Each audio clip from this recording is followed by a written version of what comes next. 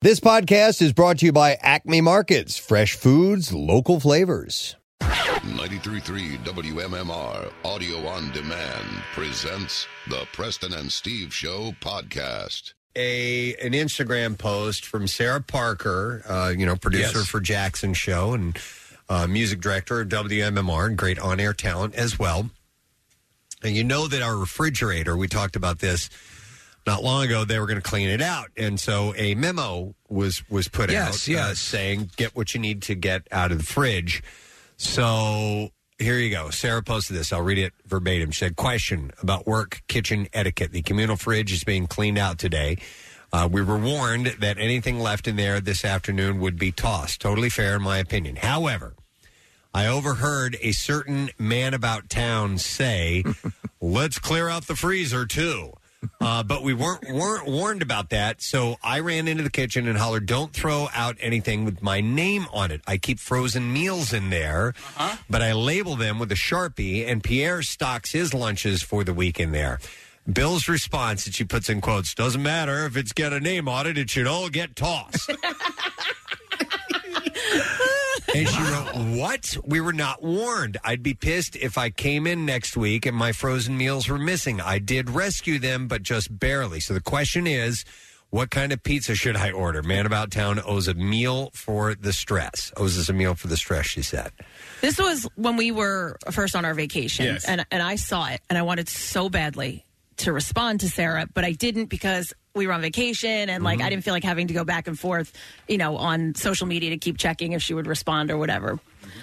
So she was able to retrieve, but that, listen, the original memo was about the refrigerator, not the freezer, and the freezer is more a long-term receptacle. No, the freezer is included in the refrigerator. It's one unit. However, if you can put a frozen meal in there for a week and a half, 2 weeks, and that's fine, yes? That's fine. I think if the name is on it and it's clearly not trash and hasn't been sitting in there for years, then no, you don't throw it. Somebody's name's on it. I would say, hey, Sarah, your name's on there. Right. Can we throw this out or are we keeping it? Kathy, I'm going to agree with you. Oh, thank God, someone with me. The freezer is part of the refrigerator, and when you're referring to the refrigerator, just using that word, it refers to the entire unit itself. Yeah. I agree. But I do agree that you shouldn't just go in and start chucking stuff out of there if somebody, because they've put it, you know what I mean? Yes. They're going to use it. Like you said, it's long-term. It's there for the week. So there needs to be some clarification there. I think more, so things, by the way, so the freezing process leaves less of a likelihood of things rotting. Right. And that's the issue. To me, the hot spot, if we may, using pandemic references, is the refrigerator, because once stuff sours and stinks, that can happen quickly. But in the freezer, you bought a little more time. I think Sarah is wrong. What do you mean you were given no warning? You were given warning. The refrigerator's getting cleaned out. That's part of it. So indicate my stuff is in there. It's not bad. It shouldn't get thrown out. Hell no. No, the fridge is completely separate from the freezer. They are two separate units. I'm 100% with Sarah on this. It's a dick move by Man About Town, Bill Weston. It's a gray area. If Bill was in Sophie's choice, he wouldn't have given her a choice. Both kids are going. Take them out. With the freezer, it is, I think, more of a space issue than it is a rotting issue, right? So the freezer does not. Well, it's smaller. Yes, doesn't have as much space. We've all seen something in our own freezers that have been like, I put that there in 1987. You know what I mean? Like it's we loved still there. No. For whatever reason it is. So, yes, there are things that I do believe it needs to be cleaned out from time to time. But here's the deal. You know what I have a problem with? You can take stuff out for a little while you're cleaning it and then put it back in. I have a problem. Absolutely. I have a problem with Sarah saying to Bill, hey, I put stuff in there. I actively eat things that are frozen. And Bill goes, whatever, tough cookies. I don't like that. That's BS. Yeah, no, it is supposed to be there so that we can use it. You've gone the extra route to give. I agree with Sarah in that she made sure to make a special accommodations for her food, saying this is my food. It's in there. It's frozen. It's accounted for, and it's actively being used. then to have it expelled from said freezer, I think, is a violation of that unofficial pact. I agree with you. It's supposed to get out all of the rotting stuff that people have forgotten about and just leave there. Now, also, it should be your responsibility. If you put something in there and it's gone bad, you can't leave it there for 2 years. You have to throw it out. Now, I didn't know we were going to talk about this, but I just put a poll up on my Instagram stories because the microwave, something clearly spilled over in the microwave, and whoever did it just left it there. Yeah, that's terrible. Not cool. What child did that? What was it? Yeah, what I don't child know who works here at our offices did that? Here's the thing. Whenever I can't help it, whenever I see somebody microwaving something, I feel like standing right there and watch them remove it and make sure they clean out the microwave because I'm like, so what are you eating today? You know what Rochelle bought, which is ingenious, and I don't know why we never had this before? It's this little plastic dome that you put over whatever you cook in the microwave, and it keeps anything from splattering all over. It's great for when you microwave hamsters. Yeah? It's great. Yeah. Okay. What I do here is I'll take a little paper towel and I put it over whatever I'm microwaving. I do that too. And listen, if sometimes it'll spill over or through the paper towel, but I'm going to clean it up because it's my mess. Yeah, I don't really like microwaving things anyway. Like popcorn, hot dogs. And I'll heat dogs? up. Yeah. What about nachos?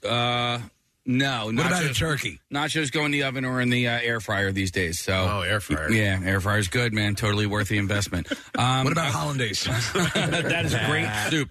I want to bring another wrinkle into this because there was a discussion we had off air about the coffee maker, and Kathy disagreed because when you have an office coffee pot, all right, the coffee's for the office. Okay, but if I make a pot of coffee and I can't stand there and watch it brew, but I see somebody walking into the kitchen, I can essentially call fives on that pot of coffee because I fives?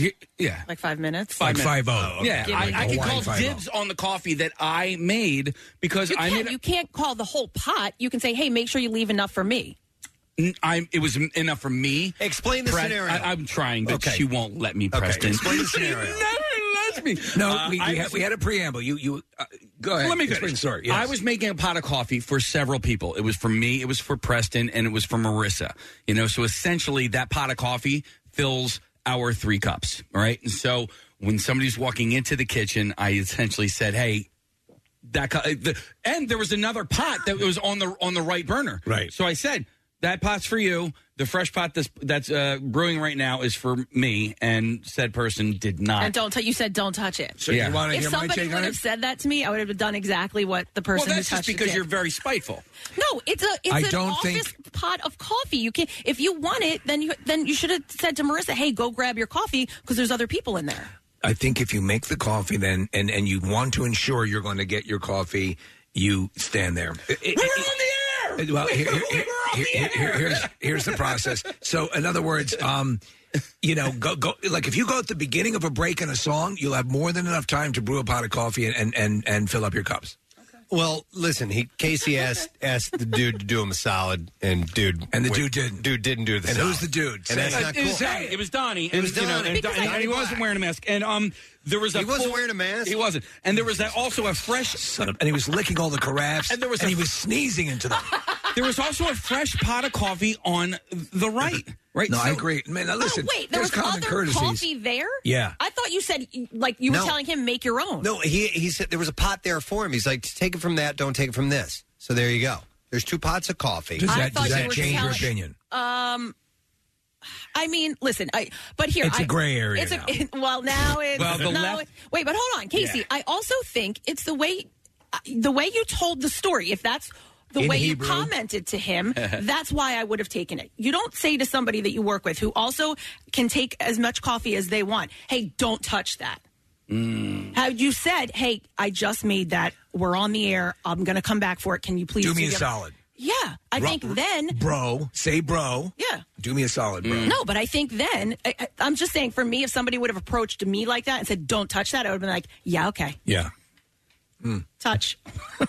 Again, and you're doing it out of spite, but it's the way you approach it. Just be nice to people. Oh my God! I'm the nicest person here. No, I know you are, but what I'm saying is, I wasn't there. If he spoke to, do we say this person's name? Donnie. It was Donnie. If you spoke to Donnie the way you told the story, I also would have grabbed a cup of coffee. It's the way you ask somebody. Don't demand somebody that they can't touch your coffee. You didn't sound rude to me, Casey. Thank you. I appreciate that, Press. I mean, when he told the story, you did. That's why I was asking. Okay. So did you say it nicely? We were passing in the hallway. We were on the air. I have limited time. I can't, and this also happened a couple of days ago, so I don't know the tone and tenor of my voice, but generally speaking, how I treat people, I probably wasn't a dick to them. Can we get back to somebody who was a dick? Bill Weston. Thank you. And some people were texting in that clearly this proves that Bill saying, screw him, clear out the freezer. The power's going to his head. That he threw Chuck's bowl away on purpose. Yeah. He's spiteful, too. He did, to prove a point. Don't leave it in the sink. Bill is very kitchen conscious. Yes, he is. And perhaps to an extreme. Yeah, oh, my God. Yeah, definitely to an extreme. Yeah, he takes neatness and cleanliness seriously. My God. And listen, sometimes I agree with him. Like, it's to the benefit. But to the level at which he takes it, it's just like, dude, back off a little bit, and the stuff in the freezer's not yours. I'll never forget the first time that I found out that Bill has his little things was when we did the hot sauce in the squirt gun with Joe, right? And we didn't make a mess or anything that, but the studio smelled like hot sauce because we had a tub of hot sauce, and Bill was actually angry about that. Yes, he was. And I'm like, keep your eye on the ball, dude. We just did this bit that was awesome on the air. And we sent an intern to the hospital. You're enraged about this. Yeah, he wasn't so concerned that Joe had to go to the hospital, but the smell in the studio. Smells in here. Well, the soup situation, I actually thought was a joke in the beginning. When how angry he got about the soup. I'm going to laugh at you. I don't call you a soup eater. You're serious about this? Right. I thought he was joking. Yeah, that's what my response is too. Okay, so wait, you're actually this upset and this serious about soup? I mean, I get a horse coming up to the studio. That probably is a foul, right? But no, it's a Jewish thing. Oh, he's wearing it. Oh, okay. We have someone in the studio who's wearing a mask. Got his mask on. All right, Donnie Black works for our sister station, WXTU, with Andy and Dave in the morning. Yeah, and have a few seconds. And, Are you making coffee? Donnie's been here for a while. He's worked with Ben FM and so on. Just to give you a background if you don't know who Donnie is. And so we all encounter each other in the mornings around here. Casey? Unfortunately. Is there something you want to talk to Donnie about? No. Well, here, I can intercede. Donnie, when you were approached by Casey concerning the coffee pot. He was very rude, by the way. Oh, my God. Very rude. He comes up to me and goes, "Don't touch the coffee. It's for Kathy and I." And I'm like, dude, I'll touch whatever I want. It's not your coffee. Yeah. So now you know he's lying because it wasn't for Kathy and I. Well, you said somebody, and I went for the prettiest person in the room besides Preston. So your initial take was that he approached you in a very truculent manner. Just walked right by me. Yeah. Didn't even say, "Hey, Donnie." He just said, "Don't touch the coffee." See, that's my point. Was that the case? Had he been like, "Hey, do me a favor. Can you? I just made that. We're going on the air. I'll be back for it." Very rude. Oh my God. You and your green hat. Yeah. And my green pants. I like it. And my green shirt. I know.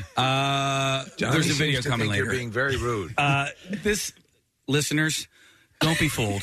He's totally messing with us right now. He's messing with me right now. I am not messing with you. Yes, you are. No, I didn't, and I didn't touch the coffee. Hey, let me ask you another question. Wait, he just said he didn't. Oh, you didn't touch the coffee? I did not Then touch it was the probably coffee. Steve Azzollati.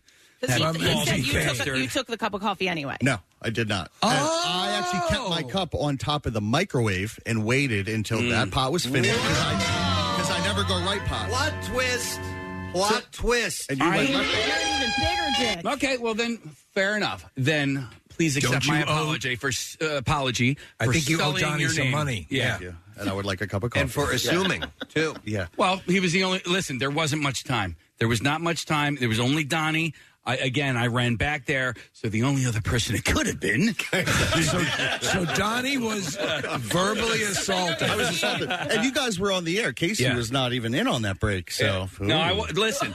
I aims to please, right? I make a pot of coffee, and I bring Preston and Marissa a cup of coffee every morning to be nice. Well, Casey, when they bring you coffee in the morning, Who? Marissa and Preston. Yeah, they don't do that, but No, we don't. Okay. Yeah, that's the thing that I do. Yep, it's Casey took that upon himself. All right, hang on. Let's weigh in on another office controversy.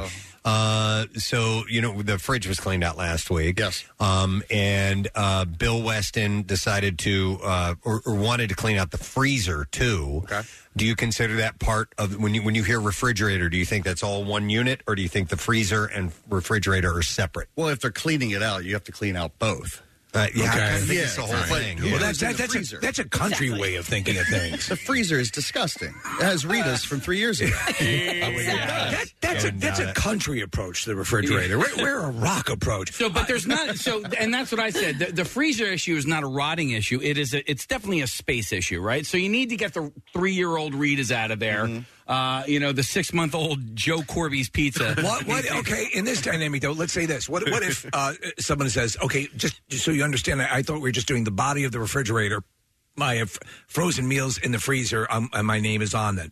Do you think that even after you've been apprised of that, they can be thrown out? Yes, absolutely. Even after someone has said, this is mine, it's in there.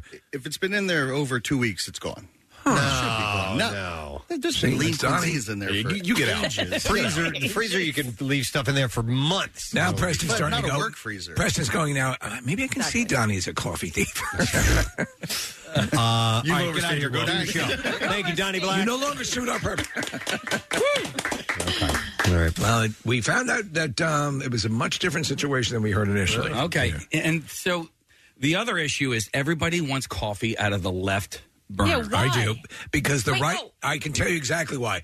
Both burners are calibrated differently. One puts more water into the carafe than the other one. Well, so I was talking to the guys from the Fanatic in the kitchen the other day, and they said sometimes this coffee is absolutely terrible, and I think it's that it comes out of one side. So maybe that's the left side has, I think, the proper amount of water, and the right side is meant to be stronger. And there's another issue where. So somebody has devised a measuring cup system, which I think is good. For all intents and purposes, works. I think Bill actually did that. And so kudos to Bill. Yeah. Even though he was a dick about the fridge and freezer. He mastered the coffee measuring. But somebody throws it away. It's now tied to the thing. Probably Bill. No, Bill's the one who's tied it there. Steve, it will get untied and thrown away. Somebody will throw it away. Really? Yes. Really? You know what? That's a right carafe for doing that. Yeah, probably. Yeah. You would think, right? Probably Steve Azalotti does it. What happened to the coffee machine in our office? It's right there. Like, why don't we use that? Then you don't have to worry about other people taking your coffee. All right. Because you have to bring the water down. Yeah. That one is connected to a water source. You don't even have to. You just hit the button and it goes. When the kitchen was under construction, I bought an office bunt. Yeah. Thank you, Amazon. With my points, bunt Amazon coffee, and it's a perfectly fine machine. But we have to port the water down. To go back to the freezer, I just want to weigh in on this. One more time. I understand Sarah's concern, but if I did see a memo that said the fridge is being cleaned out, if I had stuff in the freezer, I would have gotten it out of there. Okay. I would have assumed that it meant the entire unit. All right. I would not have, but I get take it home, you let it, and then you bring it back. Or you put it in a bag, you date the bag, say, Sarah Parker, April 8th, 2021, and don't touch. And so this is safe. Do not touch Bill Weston. We also need a common table back in the kitchen. I agree. There is a long. An area like we don't have one in the kitchen right now because the kitchen is actually physically smaller than it used to be. But it's being built now. Is it okay? So whatever right. And what's the status of that? Whatever that is that's just a coffee snack room or whatever. There is right now the building is under construction and there will be an area where there will be a table. So like an actual kitchen, like a bigger. So are we going to have our clicks there at the? Yeah, the pink ladies are going to be sitting over here. The reason we need a bigger kitchen and a table is because we put communal food out there. When there's leftover stuff, we set it all out there and people can have at it. And that's always a nice one. Hang on a second there. I've got Jesus is on the phone. So we need to go to. No, I'm sure it's Jesus actually. My children. Jesus, are you there? Yeah, I'm here. Your favorite Jesus. Yes. How you guys doing today? Doing well. Good. You wanted to weigh in on the fridge and freezer thing? Yes, sir. All right, go ahead. when you go out to the store, you go to buy a refrigerator. It just happens to come with a freezer. So it's one whole unit. Yes. If you want a freezer, you buy a freezer separately. When you Am I say, correct or not? get me some ice cream out of the refrigerator, do you say that? Or you say, get me some ice cream out of the freezer? No. Who puts ice cream in the refrigerator to begin with? So when they say they say they're going to clean out the refrigerator, It means the whole unit, including the freezer, because the freezer is a bonus for the refrigerator. Yeah. So when you do you ever specify, like the ice maker, where do you keep that, in the refrigerator or the freezer? Who puts the ice maker in the refrigerator? Yeah, exactly. I'm saying there's a delineation there. So when they say cleaning out the refrigerator, they're cleaning out the refrigerator portion, not the freezer portion. Yep. All right, we're with you, Jesus. Thanks, man. Appreciate it. No problem. Take care, bud. But I still just Bill's F-em attitude about stuff like that. Bill kind of he chuckles a little bit. I think he enjoys. Yeah. I don't think he's actually going to talk about Sarah's food. Yeah. Oh, yeah, he would. Well, listen, he lit a bag of poop in front of her office. You believe that? He did that. I witnessed it. I could not believe it. Yeah. He's only one of the head honcho. He's not the head honcho. He's our head honcho. He's our immediate head honcho. Yeah, I know. Yes, We consciousness. can go over his head if we need to.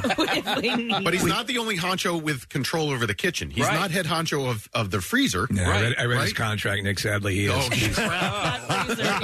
He resigned. Nick. He handles, of course, MGK as well. And part of the caveat is it says kitchen honcho, kitchen supervisor. Yeah, I didn't know. I'm when sorry. did that happen? Yeah, hang on. Asterisk, full control of freezer. Marissa. All right, can we become the head honchos of the kitchen? I've had a table in my cart for Amazon for like 6 months, a communal table. Can we just buy it? Where are you going to put it? Yeah, it's small in there. We're going to move that stupid box that is full of sternos. Yeah, but you can't get rid of that because a lot of people use that coffee maker. They use that. Gabby uses it. All right, I planned this out. The coffee maker is going to go on it. It's a little sideboard. It has shelves underneath, so you can put things underneath of it. And then we can put trays of hoagies when they come in or something like that. Can you still open the fridge? Yes. You have a lot of room on the console next to you in there, Marissa. Can we put the food there? I know you don't mind when people come by while you're working. Well, it's lovely during quarantine to invite everybody into our space to come get a hoagie. In the office, does the kitchen, I'm talking about everyone's office, the kitchen seems to be that kind of... It's got to be. There's a little controversy always when it comes with to the kitchen. One of the best kitchen scenarios I used to have was when Y100 in New York moved from one building into another, and they moved whatever office area we took over had the mofo kitchen area. So there was a full 2 tables, and it was great. I mean, it was like a kitchen, right? Large, and that was great. I've never had a situation that good where you 8 or 9 people could sit around a table, and it was great. I honestly think that's sort of a necessity. I'm glad we're building that here, because once you lose that, it's a sort of a hangout place. Oh, Steve, the one that we're getting is going to have a cafeteria type, multiple tables, high tops. Really? And it's going to have an area where you can go. An omelet station with a chef making omelets. What if we ended up with something like Subaru, Preston? Oh, man. Could you imagine? We should work for Subaru. They do have that stuff. They do have carving stations and crepe stations. Anything with the word station in the kitchen is going to be good. Train station. Wow. All right. Well, anyway, that post from Sarah came up, and I think discuss amongst yourselves today. Freezer and fridge, 2 separate things, one thing. You know what I mean? I think refrigerator covers it all. So, all right. We need to take a break. We'll come back. We'll get to the bizarre file as well. So make sure you stay close. We don't want you to miss your opportunity. We'll be right back. Love MMR? Buy some gear. Check out the rock shop at WMMR.com. Well, it's finally time to start firing up the grill. From city to shore, Acme has everything you'll need to prep for this summer season. Download the Acme app to shop for this season's essentials any way you want. Open the Acme app, clip your deals, then order your items online. An experienced Acme associate will carefully select your groceries, bag your order, and bring it right to your car or deliver right to your door. Download the app or visit acmemarkets.com for program details. Now, back with more of the Preston and Steve Show podcast. Do you ever have something happen and take stock in the fact that it could have been really bad. That's my system of framing of life. Yeah. I always take it. Okay, it's here now. If we're to take it to the worst level and come back, this is okay. Yeah, exactly. Yeah. So sometimes there's like a near miss, and something could have been real bad. Happened to Nick this morning on the way into work. That's a great setup because that's exactly how I feel. And Steve, the first thing I said to you when I saw you this morning was I told you this story, and you're like, it could have been worse, you know? And it was a good way to frame it. So I stopped at the Wawa on Belmont on the way into work this morning, and as we've discussed many times, that is among the worst parking lots in the world. It was designed by Al Qaeda. It's just terrible. It's small. Getting in and out is difficult. It's terrible. And you can't really even back out very easily because when you do back out, you're almost right back on Belmont when you do so. Yep. And oftentimes in the morning, there are delivery trucks there too. Yeah. So they're dropping off supplies at the Wawa or whatever. So I go in and I'm coming out. I get in my car, and unbeknownst to me, another gentleman left, and he was wearing a Sixers t-shirt. And listen, I'm just going to preface this by saying I was in the wrong. Like, this is totally my fault, and I felt and still feel kind of terrible about it. But he walked behind his car. I never saw him. And as he was coming from behind his car back to his driver's side, and he was to my right, I was backing out, and I nearly clipped the guy. I nearly ran right into him as I was pulling out. And so... I look at my right side window, my passenger side window, and I see him like throw his arms up and like express to me. He's like, "What the F?" And he kind of yells a little, right?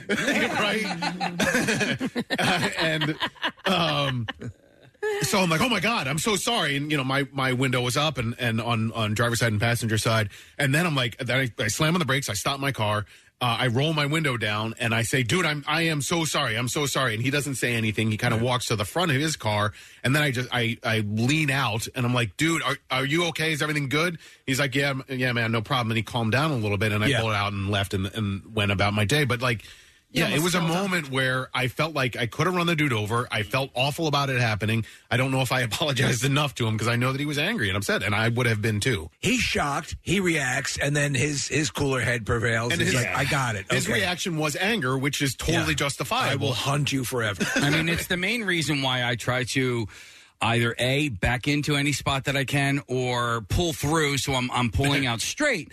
And because I feel safer backing in, because at least as I'm pulling into whatever parking lot I'm at, I have a full almost 360 view of the world is my oyster of everything, and I feel like it's easier to back it because I can see the pedestrians and stuff. It's because people don't take enough responsibility as pedestrians, especially in parking lots.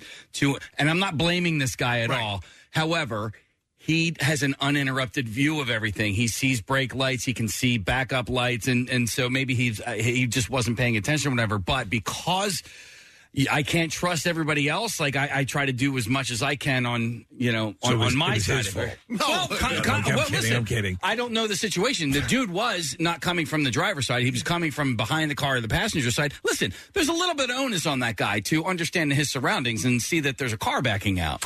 By the way, I want to touch on something. This is a little side thing here. All right. I hate backer inners. I just don't. I'm a backer inner. I see now. I don't mind puller throughers. But I don't like backer inners. Preston, I think there's something wrong with backer inners. That's me. I'm with you. I'm a backer inner. 100%. Wait, 100%. I'm like, I look at my wife and go, "Oh, look." Yeah. Look, Batman has to be poised for an immediate departure. And I wouldn't mind if people were good at it, but they're never good at it. And they're doing a 500-point turn to get it to you. Better than that. Yeah. So I don't always back in. It's more like, all right, let me assess the situation around me. If I have time, if I'm not going to hold anybody up, I'd rather back in so that when I'm pulling out, I have less problems. Even more so than that, I don't like people who back into their own driveway. Well, I was just about to say, every day. As soon as I get home. 100% a backer inner. Yep. Listen. All the time. This is the thing. Every day. I would absolutely get one of those large turntable things and turn the car around, but backing into your own driveway, I'm like, first off, I park on the street. I would rather get a circular driveway than back into my... Hang on. I don't understand. Okay. It's... listen, I don't know why. It's just a little judgment that I have on you. Okay, That's it. I judge you then. I'll drive by. I'm like, you little backer inner. Backer inner. No, I know it's stupid. Wait, but and you know whatever. what's so No, it's absolutely fine, but I I agree. It's if you can. It's more in a parking lot, Kathy. in a parking lot where I've been too many times stuck from moving forward because someone's taking 9 or 10 times and backing in. No. Mine is one. I pull forward and I pull back. If that's not going to happen, then I'm not going to back in, and I won't make people wait. If there's people behind me, Agreed. I probably won't back in. All right. First of all, team backer-inner all the way. So, and I do it every time when I get home. And here's why. It makes it easier when you're leaving whenever the next day. Does it make it easier when you're coming home? It doesn't matter. It doesn't matter. It saves me some time in the morning, and the only time I won't do it is if somebody's behind me on the road. So whatever argument you want to present as to why I shouldn't be team backer-inner is a futile argument on your part. I am team backer-inner till death. So I'm with you. I park on the street. Yeah. And so... so you're pulling forward anyway. Well, here's the deal. I have my thing, and I get it, because I come around... around the block so that I'm facing towards the main road. And those are things that you want to do in the morning that shear a little bit of time off. So I completely get it.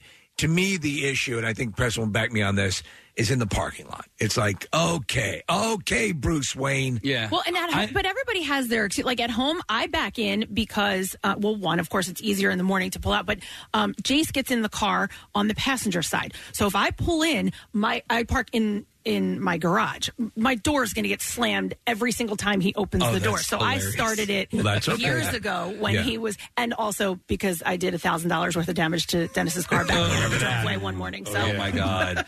I do it in my driveway because it's easier to pull out in the morning. All that traffic, and then B. Well, it's not that, Press. It's just easier. It's not that I'm pulling out in the traffic, but animals, Steve. That's the other part. Honestly, I have a ton of deer in my neighborhood. There's also and there's also a guy who walks his dog in at that early time in the morning, and I don't want to run him over. I love to watch you back out. I'd like to run over the lady who walks her dogs in my neighborhood early in the morning. Does she not clean up the poop? No, she's just in. The way she walks that dog. No, she's how's that life of the whore you're living? She's a bitch. Talk about bitch face. Yeah. This lady is she's a bitch with a bitch face. What you should do is if she has a poop bag, Kathy, say, can I see that? And then smash it across the face. I would love to do it. She also walks her dog in a stroller. Well, that's... what the dog wants to walk, bitch! I hate that. Wow. I hate that more than a backer-inner.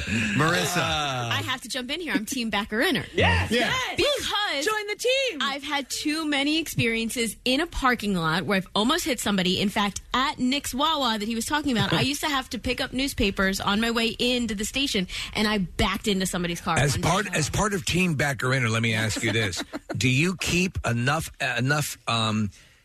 distance as you pull in so that I find that members of Team Backer-Inner in parking lots tend to favor their side for extra space, which then makes it an issue. Right in the center. No, because Are you sure you're right in the center? Yeah, I have to do it at home every single day because I park in a garage, and that's part of it. And all the traffic coming by. Well, but when I'm driving up, I've seen people have to slam on the brakes because they're pulled in and they can't see anybody coming up the garage. But no, and I'll readjust if I'm a little too close, if I'm hugging one of the sides. But we can all agree that people who walk their dogs in strollers are terrible. Unless the dog has a physical issue. A disability. Yes. It doesn't. I will say, though, listen, if I'm in a parking lot and there are cars behind me that I will potentially hold them up, even though I am an expert backer-inner, I won't back in. I will either, pull around or I'll pull through or I'll just, pull front into the spot. I do not want to hold people up because I don't like when people do that to me. So you're I'm a puller-througher, but I'm not a backer-inner. I'll tell you where I'm not a backer-inner or a pull-through, because sometimes it's very tempting to pull through at Target, but you can't because then you don't have access to your trunk. Put your stuff in there, to put stuff in your trunk. Every single time I go, I buy enough that I'm going to have to fill my trunk. Yep. All right. Let me back up first. Do you want to back up? No. I think you want to pull through. I'm not backing in. I'm pulling through. All right, let's pull through. I'll go back to this first, then we'll get to the backer-inner puller through thingy. But Nick had mentioned, almost hitting somebody this morning, and then you have something happen that could be. You go, man, that could have gotten bad. I'm going to go to Jackie because she's had some things this morning. Hi, Jackie. Good morning. Gadzooks. What's up, Jackie? So I had about 3 things happen to me this week that weren't great things, but they all could have been worse. So I guess it was Monday night. I chipped my front tooth. And luckily it was in the back, so I can feel it, but no one can tell. There you go.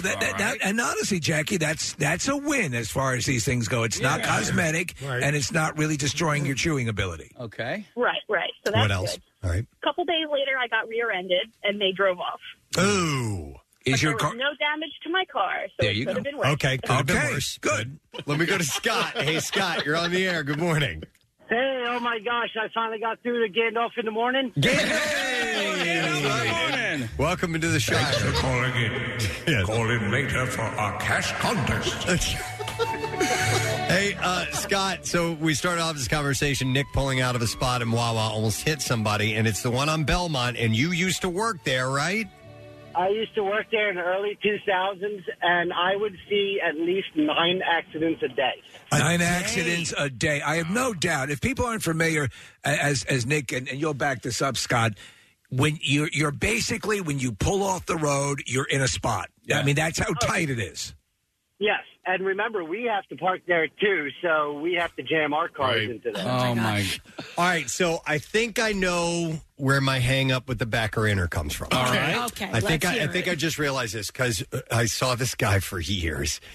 I would make a morning stop at my local Wawa. I haven't done it in a while because pandemic, I've been bringing my own food, so normally I would get what I was going to have for lunch and so on. But anyway, this guy would come in, and granted, this is a little bit after 4 o'clock in the morning.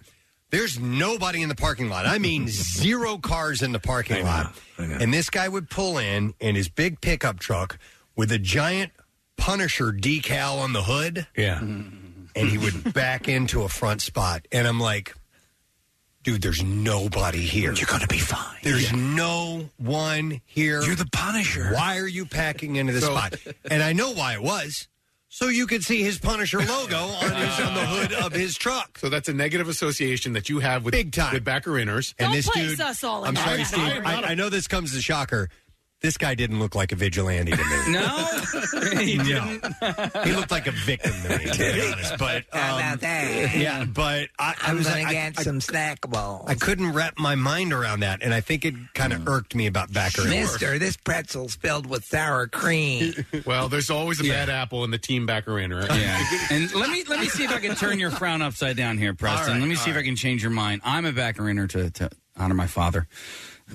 My father passed away 6 years ago, and he was a backer inner. He was a truck driver, and it's a way to honor my father. Well, listen, we're getting a number of texts defending the backer inner procedure, and a lot of them are delivery people who say that they are trained to do that. Yeah. And therefore, they do it in their personal lives as well. And that makes complete sense. If you're pulling in like you, Preston, at a completely empty lot or lots with loads of empty spaces, like in the morning here, if someone backing into me is like, what? You just pull in. You pull through. Either side of the equation, you're going to lose the time you pick up. Yeah. You know what I'm saying? Yeah, I agree with you. So I forget what I was going to say. Nick, you back out of your spot here too, and there's a whole. You could be a puller througher, but you don't. I could be. I used to be. Here's what I do lately: is I pull behind Preston because Preston some days leaves before me and some days doesn't. And the days that he leaves before me, I know that I can pull through. So if I leave before he does, I then have to back out. I'm glad to know that you pull too close to my vehicle. I do?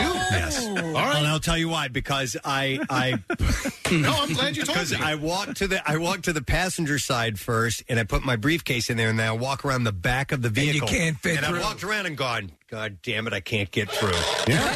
Whoever that is parked too close. So that's you. That's me. All right. That's on me. You actually open your car and put your briefcase in and then shut it and then get on the other side. You don't just get into your car and throw and then, everything and over. put everything on there. No, here's what I do. It's really heavy. I put my and I open my and I have a bad right shoulder. I got you. Yep. Back door opens up. I put my stuff on the back seat. Oh, and then you go back seat. Yeah. Oh. See, I forget it. If it's in the back seat, You'll forget about it? Everything. Okay. Hey, Jason's back there. Let me get some other calls, and we've got even split. Well, you know what? Actually, we should do a poll, Marissa. What do you think? I think it's about up. That? All right, just she's saw already the got it up. notification. Right. Yeah. Let me go to Slappy. Hey, Slappy. Bred 49 days to Angorski's birthday. How many? Angorski's birthday. Oh, we're already. Yeah. This is for Slappy. Hang on a second. Oh, Slappy, happy, wait. Never gets old. All right, what's up, man? All right, so I woke up a Presbyterian, but now with all this nonsense talk, I don't know what I'm going to do. No. Yeah, you're Preston, you're a logical man. Let me see if I can bring you over to Team Backer Inner here. Okay. So, Steve is our resident forklift driver from his past experience. Right. Forklifts, the wheels turn in the back, not the front. Right. So if you're backing into a spot on Team Backer Inner, you're pointing the vehicle into that spot by steering from the back end of what is turning into the back end of the vehicle, versus if you're pulling in forward, you're dragging the back end in with you. Right. So I think it's a lot easier to back into a spot and not kind of get close to the if it's a tight parking spot. That one D-bag at the Wawa parking lot, backing in, like, don't let that guy ruin it for everybody. Oh, so you're saying that of the active community that commutes to work on forklifts, it's a no-brainer. No, just take that and apply it to the situation. Okay, I got it. For your average forklift commuter, it's easier to back into a tight parking spot than pull in forward. I have no, like, the way the wheels are turning. My backing out game is solid. I mean, I'm what good. What about your pulling out game? Is it any good? Absolutely. He doesn't have to right now, I don't have to. He doesn't have a process. I got nothing in there. Thanks, Slappy. Appreciate it, man. Yeah, I don't know. Let's. My wife, I remember I was going to say, when she was in sales, she had a company car, and they had to take vehicle training, safety training, and they were trained to either pull through or back in, because a lot of accidents happen when people are backing out of spots. Okay. I have had moments where, and listen, here's another thing. When backing out of a spot, don't you hate when people that are driving down the lane will not, they keep going, even though you're backing out? I'm like, I hate it. I hate it. Don't you see? By the way, my vision is limited as I'm backing out. And that's why I should be a backer. No.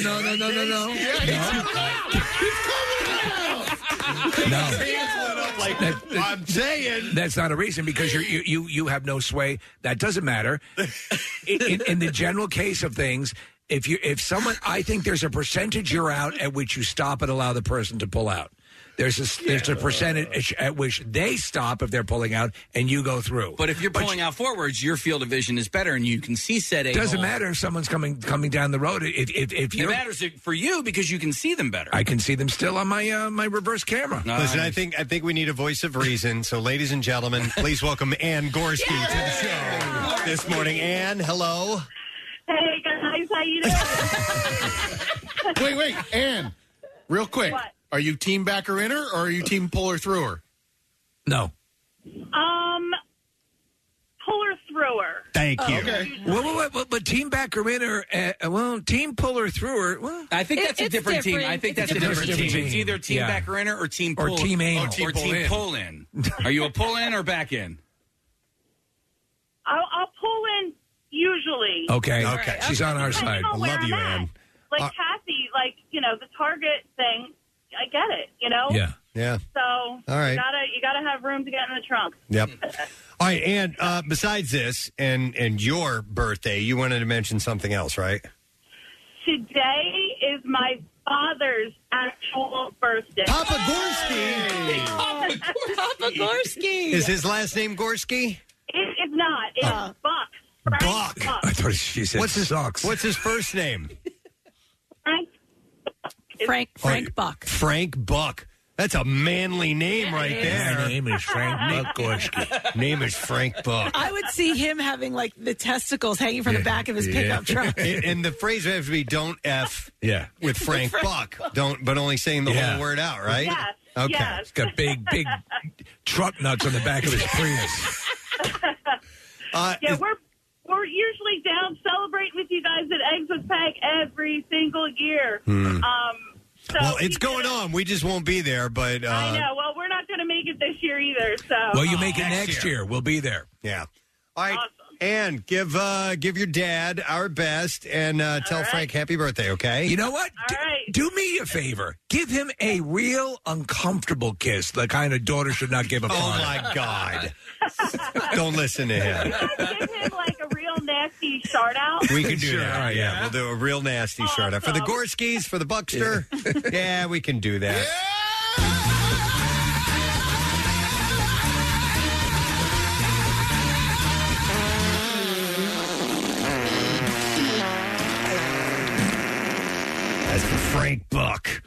All right, man, we got to take a break in just a second. Let me get a couple more calls real quick. I'm going to go to Sam. Hey, Sam, you're on the air. Good morning.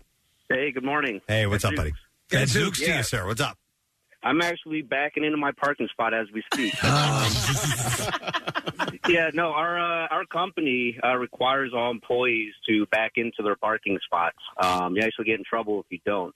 And the safety department's theory on it, well, not theory, study that they've done, is like 80% of accidents happen from backing out of your parking spot. So if you're coming off the road and you're aware of your surroundings, you're driving, that's the time to back into your spot, because when you're coming out of work, leaving your house, you're not thinking about driving at that point. So, your mind's not going to be looking out for pedestrians like what happened to Nick today. So, yeah, it's a policy. They require it. Okay. Yeah, I've seen a number of texts come in like that. Thank you, Sam. I appreciate it. You know what? I actually got a ticket one time for backing into a spot. Oh, backing. Okay. For backing into a spot. Nick, it was in Manhattan Beach in California. We were staying at your aunt's place, and we had rented a really big vehicle. It was like a Tahoe or something like that, or not an Escalade, but one of those Suburban or whatever. monsters. Yeah. And so we were going to go to dinner, and in the little area there was a parking lot. I didn't read the sign that said you would get a ticket. And the reason I backed in, it was really small. Yeah. And I'm like, this is going to fill up. It's going to fill up, and we're going to have a hell of a time getting this beast out of this parking spot. So I'm going to back in. I backed in, came back, got a ticket for it. Now, I don't know why. Well, they didn't allow backing into spots. What I was going to say was there's a lot in Manayunk, same thing, but there's signs that says do not back into your spot. And I think it's a ticketed lot, and I think it's probably because they need to get to your license plate if they're going to ticket you. Well, you've been scarred. It's just easier. You've been scarred twice. So you got the ticket and the Punisher guy. Yeah. I get it. It's influenced your opinion here. Yeah. Well, you know what? Maybe I'll... Steve, I don't mean to leave the team. No, I'm staying. I'm staying firm. I'll try it out and see. And see how it feels. I pull in and I back the F out. All right, here's a reason. This guy has some logic behind why he backs in. I'll go to John. Hey, John, good morning. Hey, what's going on, guys? How you doing? Good, buddy. What's up? So, yeah, I back in personally just because if you ever have an issue where your battery dies or your alternator goes and you pull into a spot, it's not that easy for somebody just to pull. I mean, I've had the issue where people pull in and I can't run the jumper cables to the car because there's an asshole next to me. Oh. John, I do what Frank Buck Gorski does. I pick the car up from the back and pull it out manually, and then we jump it. All right, thanks, man. So that's the logic that he uses in that. Okay. The only reason I don't like backing into parking spots in shopping centers is if I have to put things in my trunk, then it's harder to. Well, put she's just saying. Yeah, She's saying that's the whole Target conundrum, and I do understand that. However, for me, the optimum parking situation is a pull through. I will go to. Yeah, I agree, Steve. Yeah. Same here. I would prefer that. David, you're on the air. Good morning. Good morning, guys. Gadzooks. How are you? What's up, bud? So last week I was in a Wawa parking lot, and I was backing out, and this high school kid comes around the side of the building and hits my car. So we go through the claims process and everything, and I'm assuming that he would be at fault for driving like an ass in the Wawa parking lot. But it turns out that if you're backing out, you're always the most liable, and it's always your fault, essentially. Okay. So I will be backing in for the rest of my life. Wow. Okay, just to avoid that potential. Yeah. What I've noticed is that a lot of people who have backed in, when they pull out, they pull out and are less inclined to take the left, right, left sort of thing. They just dart right out. I've seen it happen countless times where pull out quickly. Right, and I exactly. Pulled out and then quick. you get stuff all over your pants. Yeah, man. Pulled out way early on that one. Hang on, I'm going to go to Aaron. We're never going to have a baby. Hi, Aaron. You're on the air. Good morning. Cousin Larry Appleton. Oh, it's Cousin Larry Appleton. What's his name, man? Cousin Larry Appleton. All right, what's up, man? So I have an issue with it, Preston. It's just like you. I can't necessarily pinpoint it. I feel like it's not a normal thing to back in. By the way, I think my wife just texted me about this very issue because she drives her nuts too. So, Christina, hi. But it's almost like the guy who wears white sunglasses. Like, wear the black ones. Wear the black ones like the rest of us and conform to the unwritten rules of society. Yeah. It's stupid. And I don't get it. And one other little quick story. So my next door neighbor was a backer inner for 10 years. Yeah. They moved, replaced by a backer inner. This guy is so bad at backing in that he felt the need to put one of those like parking lot curbs at the top of his driveway, like the parking lot curb, so like you don't drive directly into the Wawa or into the field at the end. Yeah. So he butts up against it every single time. And it dawned on me while I was waiting to get on the air here, he wears white sunglasses. So, Aaron, you raised the point. Listen, if we lived in a world of incredibly adroit backer-inners, I see so many people, though, taking, and like at a Target or something, you'll see people in a car doing 4 or 5 passes on backing in, and that's what drives me crazy. All right. Absolutely insane. Yes. Thanks, Aaron. Appreciate it. You know what I've noticed is it's like he said, is I don't have a logical reason for it, but like even if there's, say, for example, like some neighbors that for some reason they just don't sit right well with me, and I've driven by and gone, and I see their car backed in their driveway, like, oh, they're a backer inner too.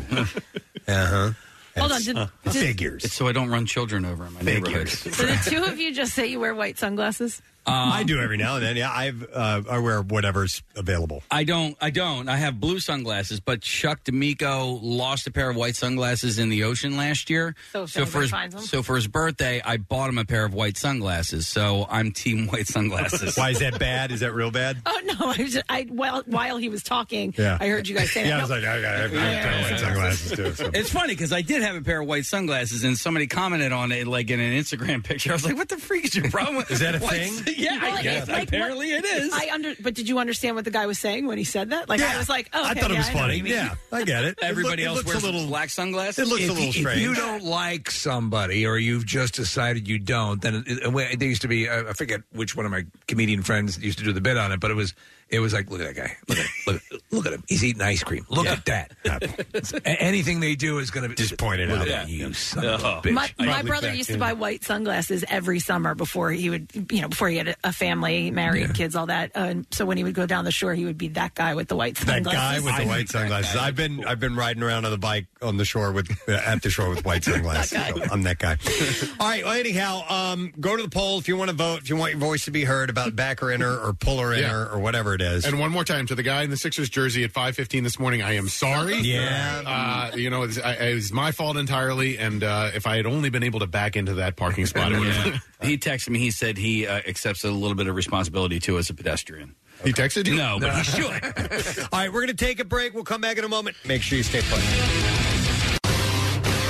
Hey, just in the past week, we have had an in-depth and light Zoom with the amazing Ken Burns. Our buddy Kate Flannery, Meredith from The Office, played the piano for us. We hung out with Michael and Kevin Bacon, the Bacon brothers. I spoke to one of my idols, Alex Lifeson of Rush. Pete Holmes made us laugh. We met the newest member of the Jackie Bam Bam fan club. That would be Dan Arbach from the Black Keys, and Mark Wahlberg was in our studio. All those moments are posted now on PrestonandSteve.com.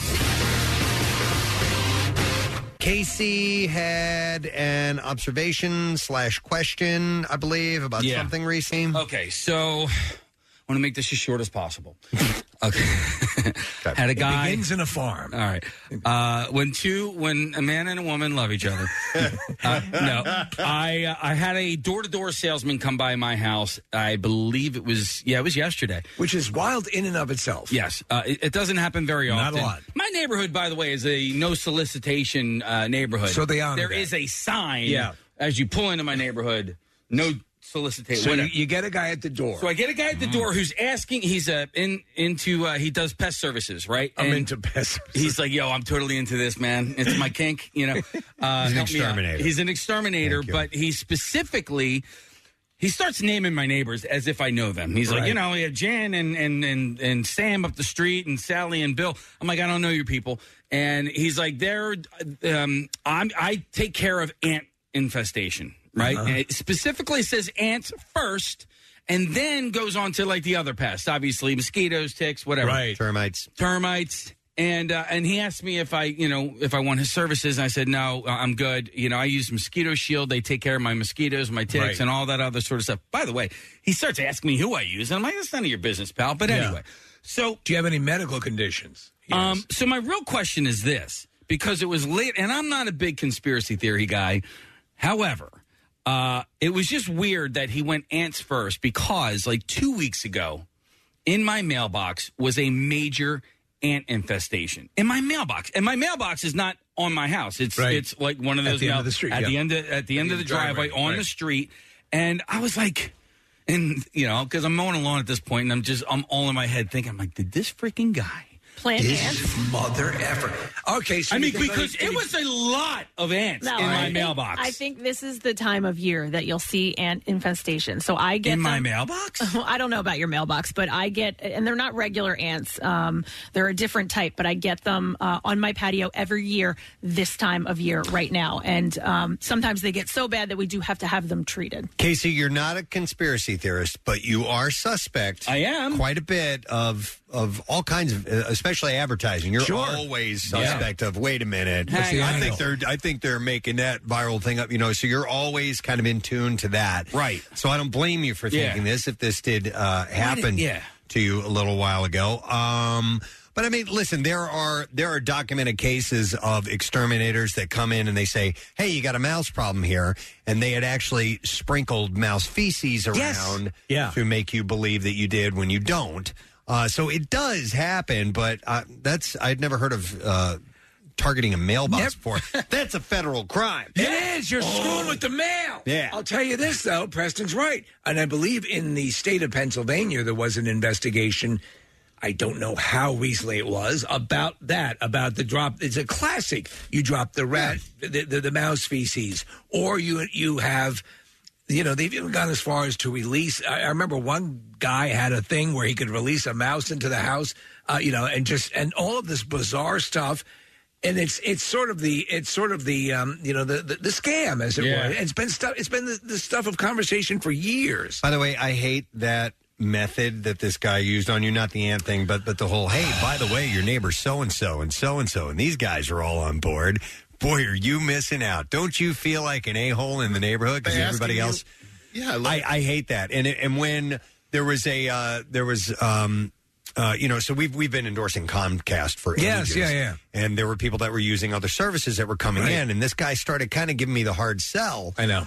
And I was like, okay. I'm like, I'm whipping out the big guns. I'm like, I get a free subscription because can you beat that? Can you beat that price? We can beat that deal. I go, well, I get it for free because it's part of my endorsement deal that I have. Oh, you do, and I'm like, yeah. And then he left immediately. Listen, but I can't stand it. I don't mind a logical progression. Like, okay, thank you. Here's the service. Oh, I thank you very much. And move. Now I get that persistence pays off in some cases, but in my case, Preston, they walk up the steps, they walk past at least 3 or 4 Xfinity home security signs.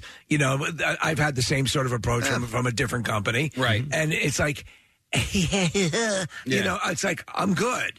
And once I think you very clearly state in a manner much like this, no, thank you. I'm very happy with our service. That should be it. Yeah, there's no need. I'm happy with our ants. Listen, anybody who has to go door to door for sales, like I feel you. I feel really. No, I understand working hard and pounding the payment. I agree. It for a day. Yes. I literally before I got the job with you guys, no besmirchment of that. I did door to door for an entire day in the middle of the summer, and I was like, I hate this. I'm never going to do this again. Right. I'm never going to do this again. However, when I'm sitting on my couch in the back of the room, in the back of the house, and the doorbell goes off and my dogs start going absolutely bonkers, and I have to get off the couch, stop doing what I'm doing to go, and then have to tell you no twice, like, F you, dude. That pisses me off. I hide. I'm surprised you answer the door. Because my children. So I see you in there. I see you, dude. I tell the kids to go upstairs and turn off all the lights. We're going in the basement, and I will. It's like a quiet place. Oh my god, there is no going to the door. I don't care if they're selling me chocolate cookies. I'm out. I don't want it. Do you have walkways with like sand on it, Nick? So you don't make a sound as you walk? Absolutely. I had I heard a knock on the door. I was downstairs in the basement, and I hear Carter, my son, go to the door and open it, and then I didn't hear anything for a long time. I'm like, okay, something's going on. And I went upstairs, and he's out front, and I see an Army recruiter talking to him. How'd that go? I almost laughed. I'm like, You were talking to the wrong dude. But I told them, I'm like, look, we're friends with a recruiter, so thanks, but no thanks. I appreciate it. But they were having this lengthy conversation. I could tell Carter was looking at me like, get me out of this, Dad. Yeah, I tell Get me him, out of this, please. We get Army for free. So. Yeah, we get our military for free. But you make a good point, Case. It is hard work. But again, those things. And again, the pushy thing, there used to be the old classic about the guy sticking his foot in the door, or the vacuum cleaner salesman who would put dirt on the floor. It's not that it hasn't happened. By the way, let me double back to your Ann thing, and we're going to go to these calls that are coming up of people that are wondering about the validity of some of this. Somebody texted in, Casey, just to give you an example, says, my mailbox got infested with carpenter ants a few years ago because of the wooden post. I opened it, reached my hand in, freaked out. We changed to all PVC and metal, and to this day, I have to check out the mailbox before putting my hand in. I don't remember if an exterminator came around after or not. I always have to check the mailbox first because of... monsters? Well... It's Flash Gordon, right? Where they stick their hand into that little thing. I was like, That's scary. Does it have a wooden post? It does. Okay. But not for long. I'm going to go to Scott. Hey, Scott, good morning. Remdal. How about our Remdal? What's up, Scott? No, Casey, I totally think stuff like that happens. There's no doubt in my mind. I had a friend of mine that they called to get an estimate on an alarm system in their house, and the guy came out, he did the estimate, the whole thing, and like 2 weeks later, they kept calling, trying to follow up, and 2 weeks later, somebody broke into their house. Shut up. And I think that, I swear, and I think we think that it was related to the alarm company. That's a big risk to take for a legitimate alarm company, though. Yeah. It's not without precedent, though. Yeah, I mean, so there. I mean, but. You're right. If you do want to sell them and you get caught breaking in, you're going to lose the sale. Yeah. Did they steal anything or did they just break in? No, they just broke in and he caught the guy. I mean, he like saw him and then crapped his pants and the guy ran out. So it was kind of like a quick little thing. Maybe if you had AT&T alarm, he wouldn't have asked this way. Was he wearing, running away? He was wearing a black and white striped outfit with a eye thing. Looks like the bad guys in A Christmas Story. It's a Band-Aid. Yeah. All right, thanks, Scott. Appreciate it. Yeah, I think if I don't see anybody going to that length. If you're a legitimate business, yeah, I know. Breaking into someone's house. You legit run the risk of getting shot in the face if you break into somebody's house. Or going to jail for a long, long time. That too. Yeah. Let me go to Greg. Hey, Greg. Good morning. I've waited years to talk to you guys, and now I have nothing clever to say. Oh man! Well, yesterday was Ann Gorski's birthday. Oh, so you can say happy birthday, Ann Gorski. What's up, Greg? Hey, so years ago, I lived in Glasgow in Scotland, and they have this street that's shut down just for shopping, and all up and down the middle are solicitors, and they stop you every 100 feet trying to get donations. And years ago, I was trying to live over there, and the first job I got was as a door-to-door salesman, solicitor, and it was all for donations. And they went through a week or two of training of me, 8 hours a day, of how to get your foot in the door and how to essentially guilt people into giving donations. And it's all based on, your neighbors are doing this, so you're kind of a jerk if you're not doing this. Yeah, as if there's some sort of big gathering, oh my gosh, I don't want to be the only one with ants. And I don't know if it's actual fact or not, but my perception was over there that door-to-door salesman was way more common than it is here. And it was almost like a plague. It was everywhere. Really? 20 minutes in my old apartment over there, someone would be knocking, and if you answered the door, they would give you generic names of and they're so good at what they do in terms of getting their foot in the door and not breaking a conversation. And you felt so guilty if you didn't do anything. Yeah, I can see that as a tactic. I've had it used on me. But I run two tabs at the same time. One is for I give them all the credit in the world for doing something that's very hard and having literally doors slammed in your face. but I also ask, you're now on my property, respect my property. I will engage you. I'm not going to be rude. And then at a certain point, when I'm setting all the cues, I move along. My wife has called me to be like, there was a solicitor, and I felt bad. I didn't want to be mean. Now we're getting an estimate on our brand new windows. Right. Do you know who's can be very persistent sometimes if they show up at the watchtowers and you get the Jehovah's Witnesses? Yeah. Like, God bless. I know they're on a mission, and I got that. But, I mean, you're there and you have like half a hoagie and you're like, I've become desensitized. Yeah. I don't care. I'm like, no, we don't need any. Bye-bye. And I close the door. See you. By the way, this is Greg the cellist from Isolation Idol. I love you guys. Oh! Good to hear from you, Greg. Thanks, brother. Appreciate it. Hey, we're happily back at work, and everything is doing all right in Limerick. That's awesome, man. Happy to hear it, dude. Thanks for checking in, bud. We'll talk to you soon. He works for an ant service. Yeah. Steve, my mom used to hand the Jehovah's Witness a pamphlet from the church when they would come. Just hand him back a pamphlet. That's what she would do. Have you check this out? That's exactly what she would do. She goes, and they'd walk away immediately. Oh, sure. Yeah. This is a lost cause. There's no way we're fighting I asked them if they want to pray to Mecca with me, and that works pretty well as well. Or if you just put on devil horns. Yeah. Same thing with the phone calls that come in daily. I just hang up. And the same thing with the front door. In case it's interesting, because I'll get a few a year. Usually a landscaping company, pest services or exterminators. Sometimes, roofing. It's usually house services and things like that. And they may legitimately be in the area doing work. And I understand. I'm just not interested. We're here to canvass. It is that dynamic. And there have been times where I have neighbors using a service, and I'll go over and ask, can you come over and take a look at my setup, Yep. All right. Let me go to a couple other calls. I will, let me go to Larry has a suggestion. Hey, Larry, you're on the air. Good morning.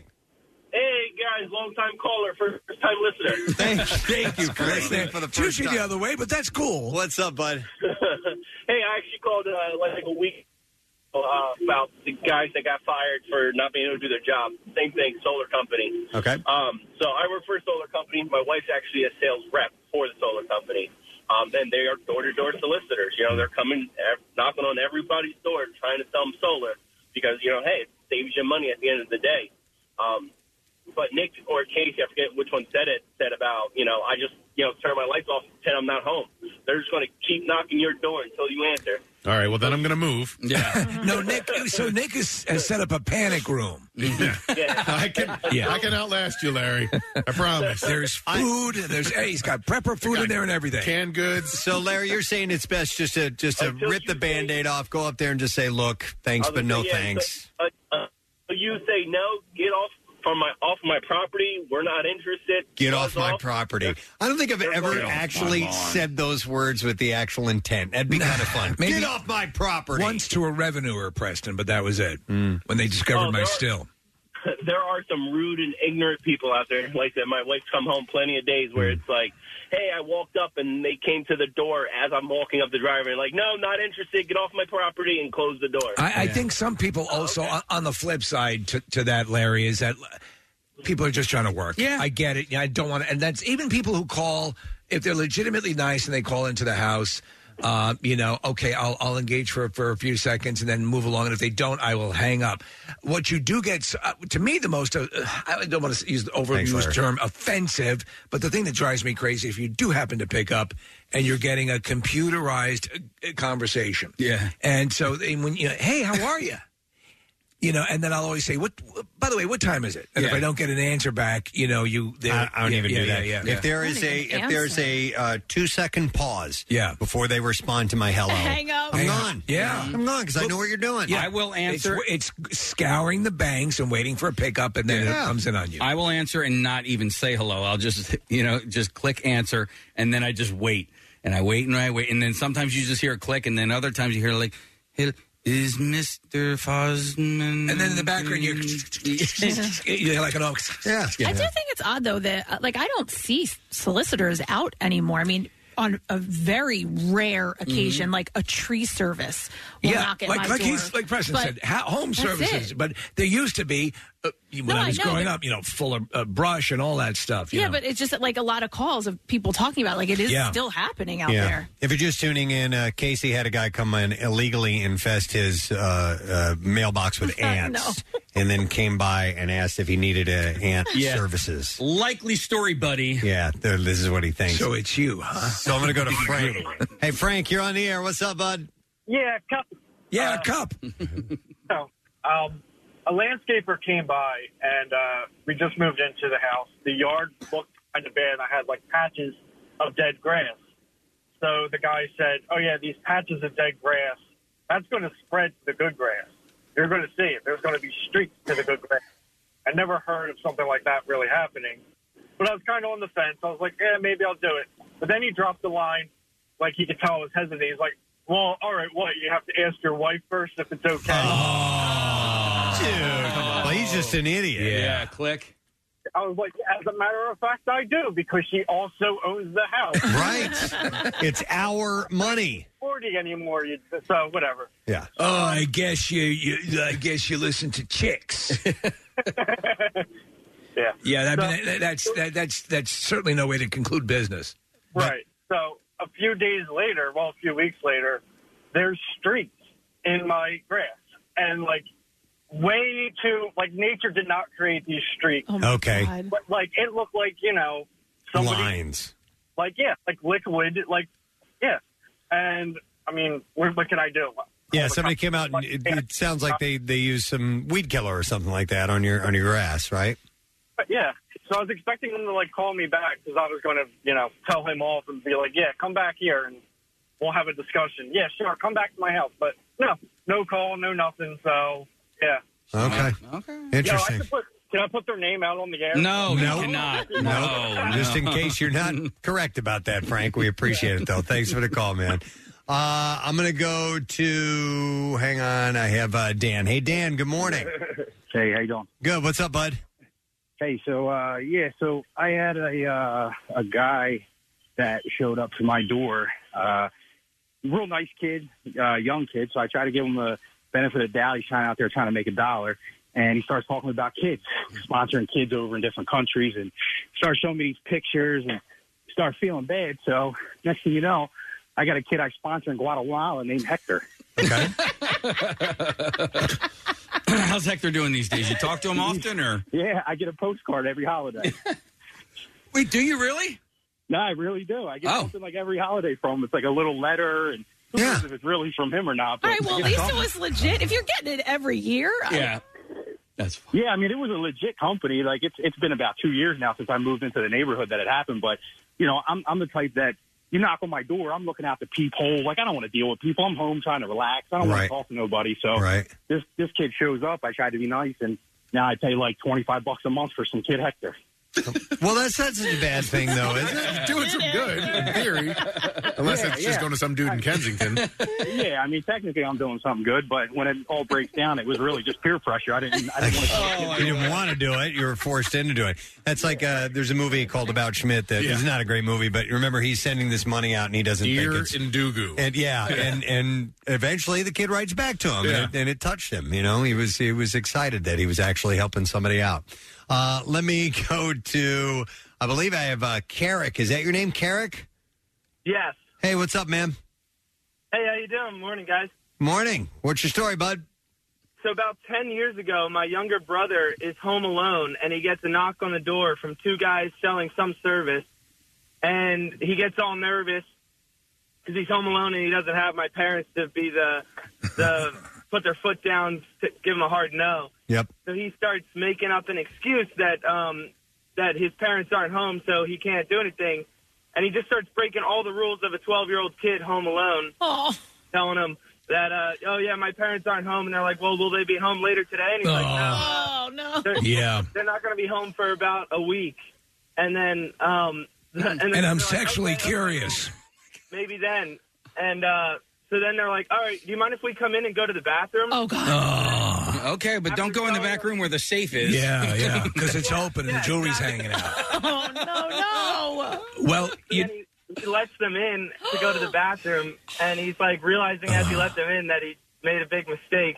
Luckily, they just left, but afterwards, when he told my parents, my mom started freaking out. Yeah. And like checking the bathroom for cameras or like things that were stolen or anything like that. Well, one of the things that does happen, and it will happen in cases like that, where someone will come in, and it's the oldest scam. It's been going on since there have been people to let into your house. They will unlock a window. If they can you go? They'll go get a pen, and when the homeowner leaves, they'll unlock a window, a point of entry. Right, and they will also. It doesn't happen all the time, no, but it's happened enough. You could do it in a bathroom where the door's locked. Exactly. Going back to something we were talking about before, I was over at my buddy's house. Howard was his name, and we were hanging out. We were teenagers. We went out and smoked some weed. Nobody was home. It was just he and I. And a knock comes at the door, and he comes back a little later. He's like, "Hey, dude, there's somebody out front for you." And I'm like, "What?" So I go out there, and I'm just baked. And it was Jehovah's Witnesses. Oh, man. Come on. And I'm like, Well, you might have been, were you in an extra spiritual mood because of the pot? God. I think I see your point. I got immediately paranoid. I mean, I was a teenager. I'm like, oh my God, they know. Look at me. They get there. And I'm just, all these a million things are zipping through my mind. It's clear you're smoking pot. Yeah. Tell your parents if you don't join. Mm-hmm. Let me go to Tyler. Hey, Tyler, good morning. Get one with some cheese on it. God damn it. As Cullen would say. What's up, Tyler? I used to be a door-to-door salesman. I sold roofing, siding, gutters, windows. And one time I knocked on this lady's door. The older lady comes to the door, very intent listening to me. Giving my sales pitch, but what happened was she slowly started removing her clothing. Wow. No. Wow. Is this a Penthouse Forum story? Not quite. But right. She was like full frontal and keeping me at the door talking like I couldn't get away. It was horrible. And did you comment on the obvious at all while she was doing it? I locked eyes with her. I tried not to look down. And it was a very awkward situation. All right, Tyler, was this an attractive woman or no? She was older. I don't want to badmouth anybody, but it could have been a more pleasant experience. It always is. Right? Yeah. Wow. You have some liverwurst between your legs. Interesting, Tyler. Interesting. So, were you just eating lunch? You managed to get out of there, though, right? I did. I managed to get out of there. I pretty much just said, you know what? You have a great day, and I turned around and walked away, and I had to go sit down for a minute and recollect myself. Oh my God. Did you have a manager or anything that you told this to? I did, and they didn't believe me, but it happened. Fair enough. Yeah. Nice. All right, Tyler. You seem to have dropped a hoagie in your lap. Thanks, man. Appreciate it. Italian hoagie. Right. There's a lot of red down there. Oh, my God. All right. Well, Casey, I don't know if you got scammed or not.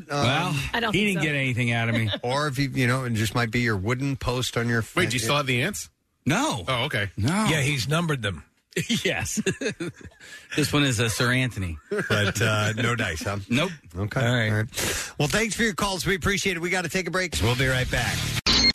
Like the Preston and Steve Show podcast? Well, check out MMR's other audio on demand at WMMR.com or on MMR's mobile app.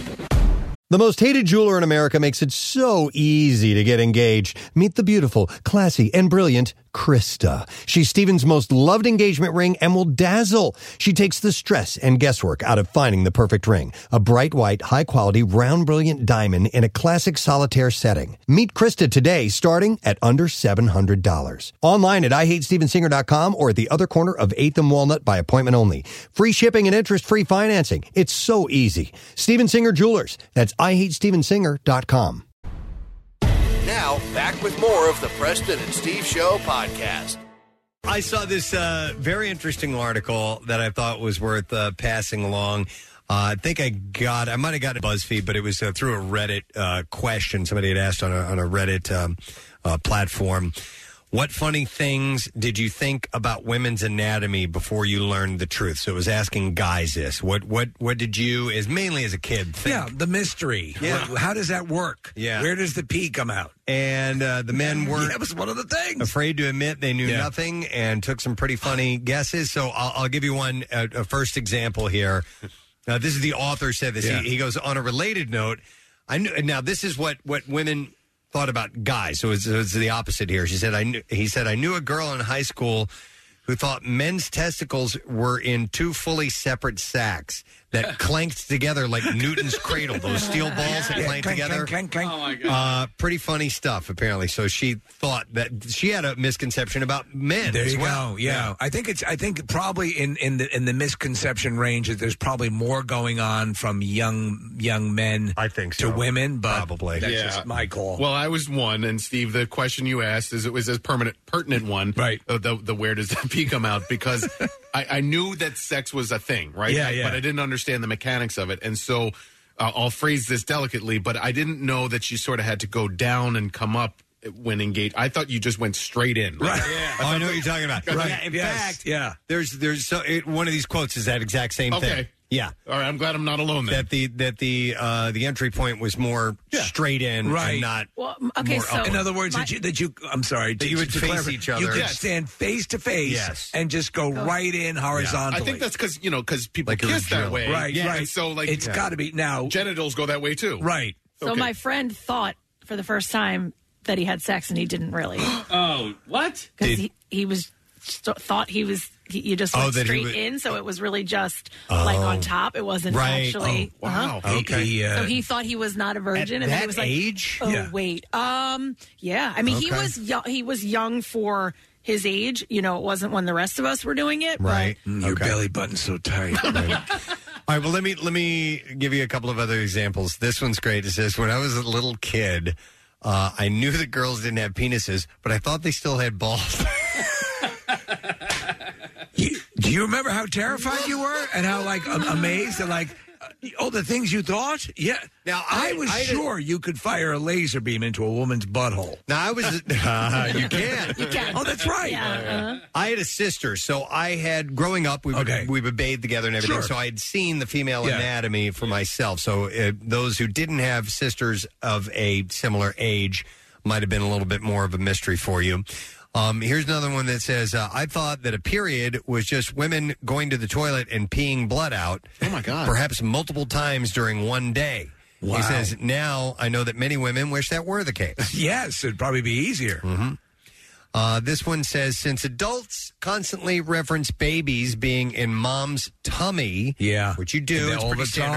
time, And to get things in anyone's tummy, you have to eat them. A logical conclusion for a 3-year-old to arrive at is that moms eat tiny babies. Oh my God. Baby grows and then will climb its way back up mom's throat and out of her mouth when they are big enough. Oh, my God. Did you? I remember as a kid wondering, getting the idea that there was an opening down there, but not being able to understand why everything just didn't slide out. Right. Okay. Right.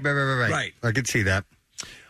This one is titled, The Kid Does His Own Research. It says, when I was like 4, the older and very unusual neighbor girl climbed a tree and peed from up there while I was out of the splash zone, but below. Oh. And to me, it looked like she was doing it out of her butt. I think that's pretty standard Right? for any kids. Oh yes, I've gotten that. Like Jay's actually laughed at me. He's like, you pee out your butt. I'm like, no, I don't. He's like, yes, you do. No, really, I don't. As a kid, I thought that, and Kathy, you'll probably confirm this, but I thought girls didn't poop.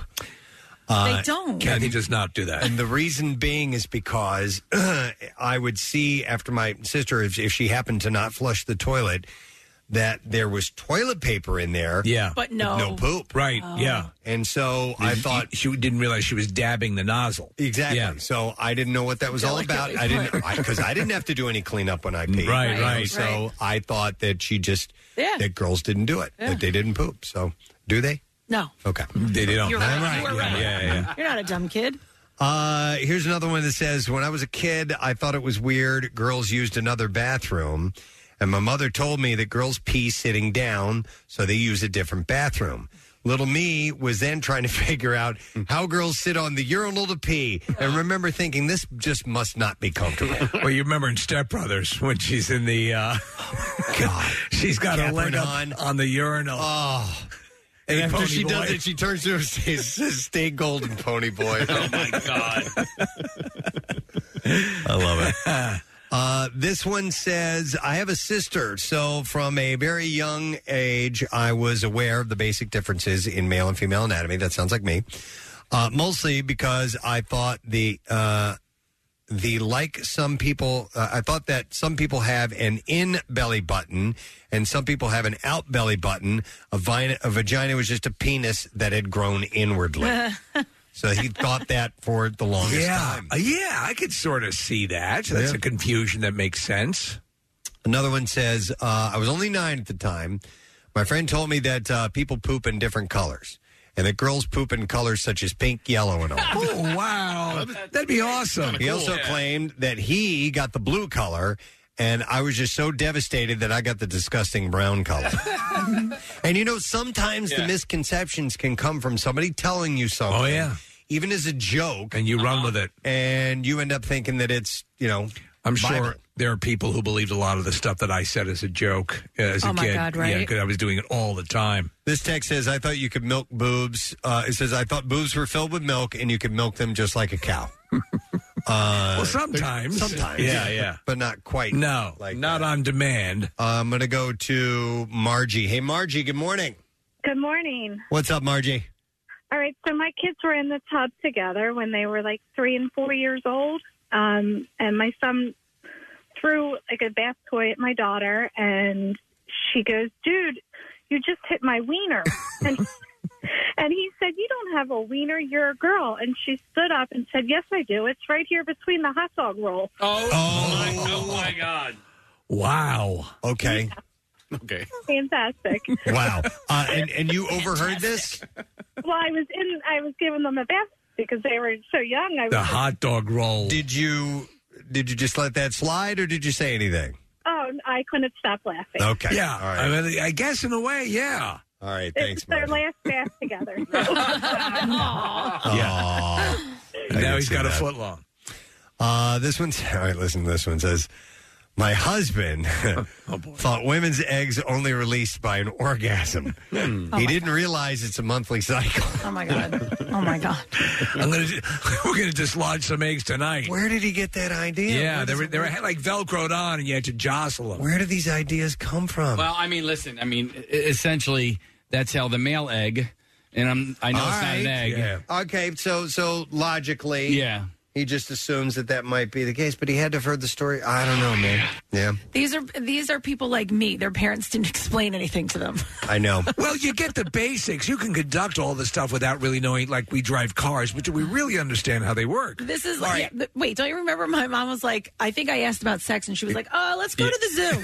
Right. I was like, okay. Okay, Let let's me watch how ask the you- animals do it. So we've, as parents, we've been pretty open about it with our kids, Yeah. and haven't shied away from any questions they have, or also openly saying, "Hey, let's talk about this."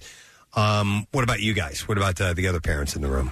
I'm at a delicate age with my son. He's 14, so and he's a little bit of a late bloomer. So it's yes, you have the conversation, and actually one of the benefits of being divorced is that Ben has a stepdad and a pseudo stepmother and my girlfriend. So he has several adults that he can talk to. Yeah. And so we're all kind of open about You it. feel comfortable with it. Yeah. And so if he's not comfortable necessarily talking to me about it, he can talk to my girlfriend, or, his mom, he can talk to his stepdad. So I think that as long as you present as an open parent, it's weird because you don't want to make them feel terribly awkward, but you also want to be there if they have questions and they need to come to you. My wife was really, really good about this stuff.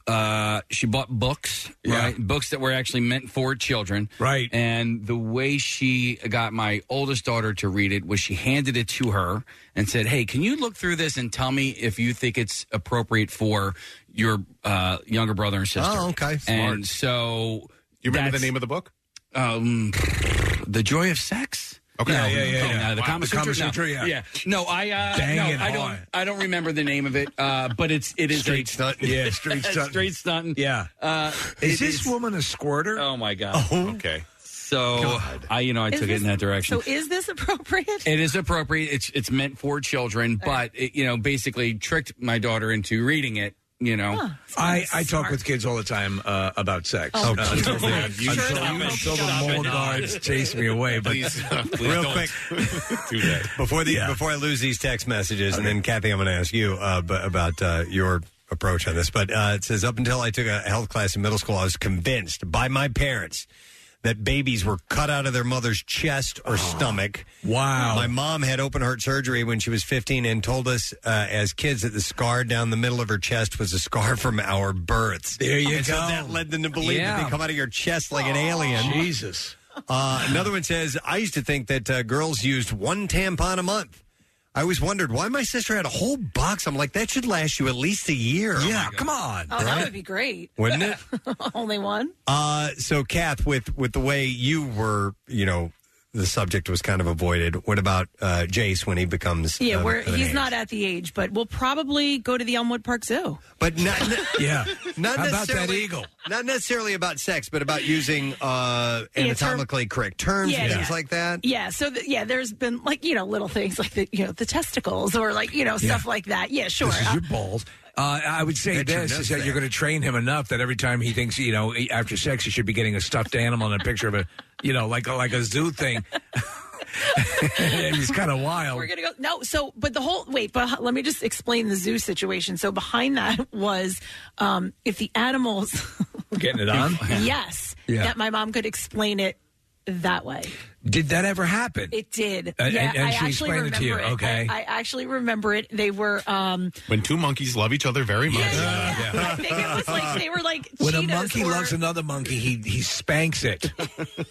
And throws his... I don't think he loves me, Mother. He didn't throw a turd at me. Here's one that says, So messed up. a text says, please talk to your children about their body parts. Oh, dear God. They went on to say, my mom made me feel shameful about stuff like that. So I could never go to her about it, and it's sad. So that's sad. Somebody speaking from, experience. Yeah, I mean, you find out a little bit about, on your own, but to have those things, and we've talked to adults who've labored under, fairly general misconceptions about things. Just because you accept that, that scar on your mother's chest is from where you were born. Right. All right, here's another one. I'll go to some calls, too. This says, my closest guy friend, I'm a girl, and I were hanging out after school one day.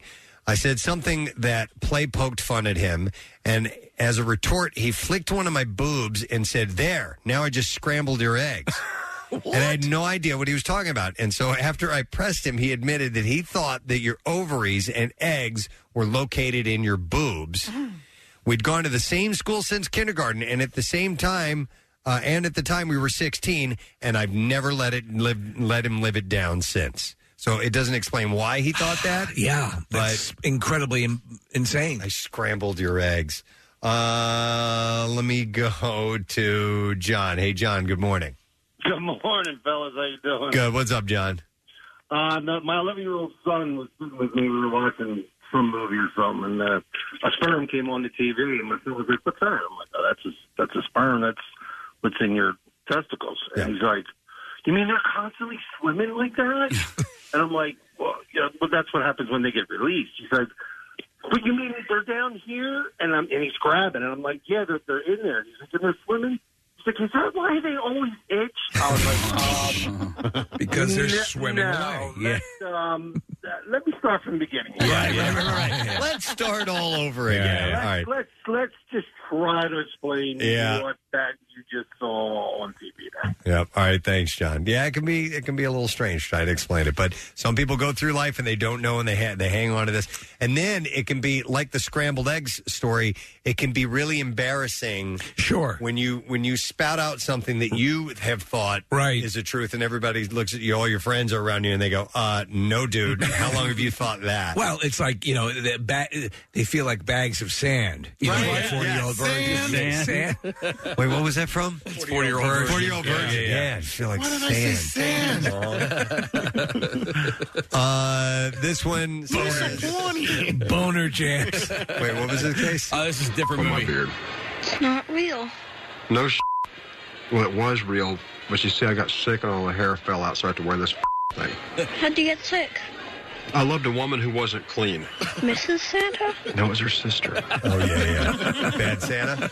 That awful movie with Billy Bob Thornton? This one post says, my conservative Bengali parents didn't tell me squat about human reproduction. As a kid, I saw chickens lay eggs, and I assumed they pooped the eggs out or something. And that's why I thought that I got pooped out when I was birthed, and that every woman or female poops their babies out.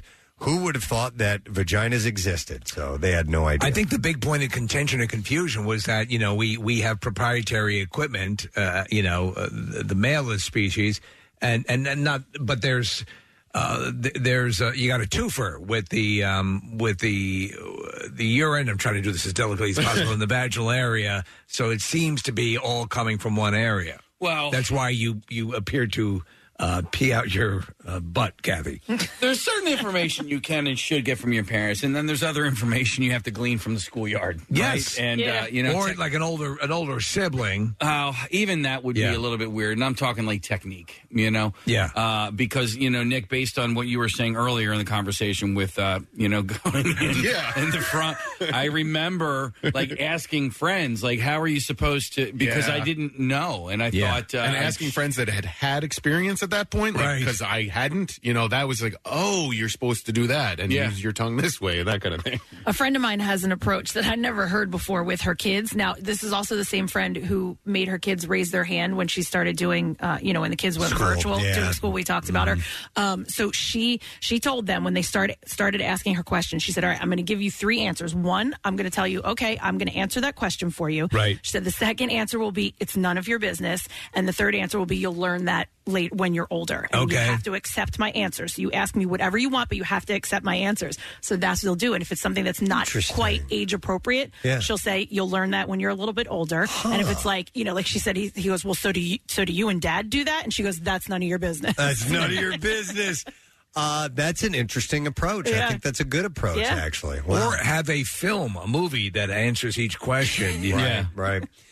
Here's one that I had. So the term screwing. Yes. When I was a kid confused me. Right. I knew about sex. This was probably 4th grade, something like that. Okay. 3rd, 4th grade. So I knew that there was sex. I knew that people did that.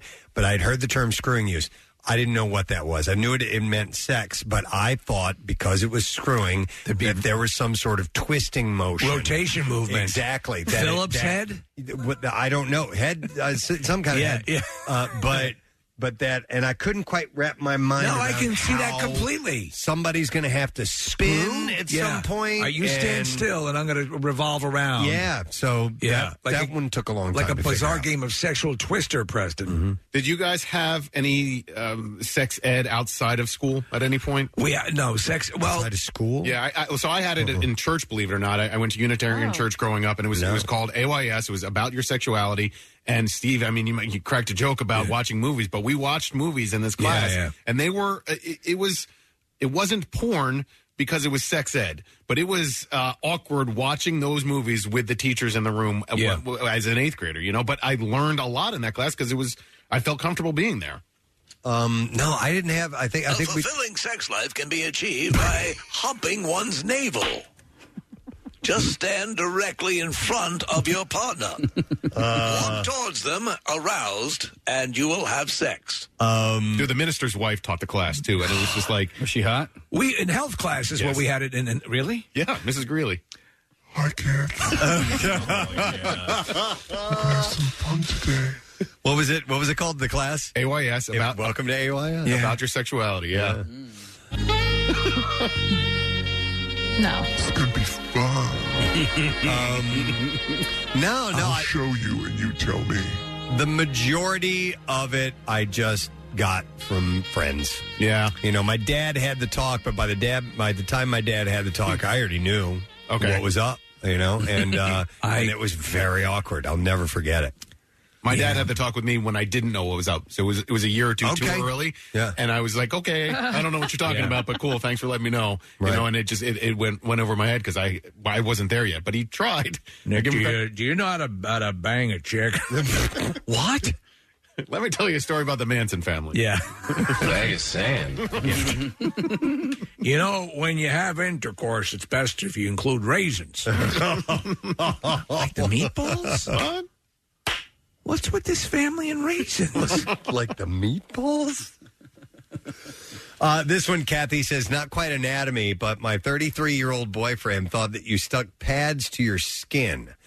He was very confused when I tried to explain that the sticky part goes on your panties. I don't know a lot of that stuff, a lot of the, The technical, exactly, Preston. Why would you know? Yeah. So we did have health class, and the one thing I remember the teacher kept stressing in sex ed, basically, which is a sub-course within the health curriculum, about how things shut off in a male, during the sex act, and you're not. Because I remember this one kid was not the guy peeing. Peeing during the act. Yeah. What if that happens? I remember having that concern as yeah. well. But your body takes care of it. Right. Yeah. So going back to pads, when we were younger, my cousin and I didn't like to call them that. Like, if do you have that like out? In public, or even just around like my brothers or her brothers or whatever. So we came up with a name so we could say it in front of people and people wouldn't know what we were talking about. Or if someone was going to the store, we could say, pick that up. What'd you call them? Chicks with wings. Chicks with wings. Chicks with wings. Because some of them had the wings that would wrap around the underwear. Right. Yeah. So, you wouldn't get any leakage. So, yeah, we'd be like, can you bring me a chick with wings? I didn't know that's what the wings were for. Yeah. Okay, Is that so what that's wrap for? around the underwear. I didn't know that. And go underneath there. I did not know God, that. I haven't used one of those. I can't even tell you. So how the long. tampon is the more popular, right? Like, once you figured it out, once you figured out how to use it, that's. And what'd you call that? A poon plug? Oh no, we did have a name for that. What was that? I forget. The chicks with wings was what was most Kotex. I remember ads for old, and you'd see them, and they looked like they were basically large.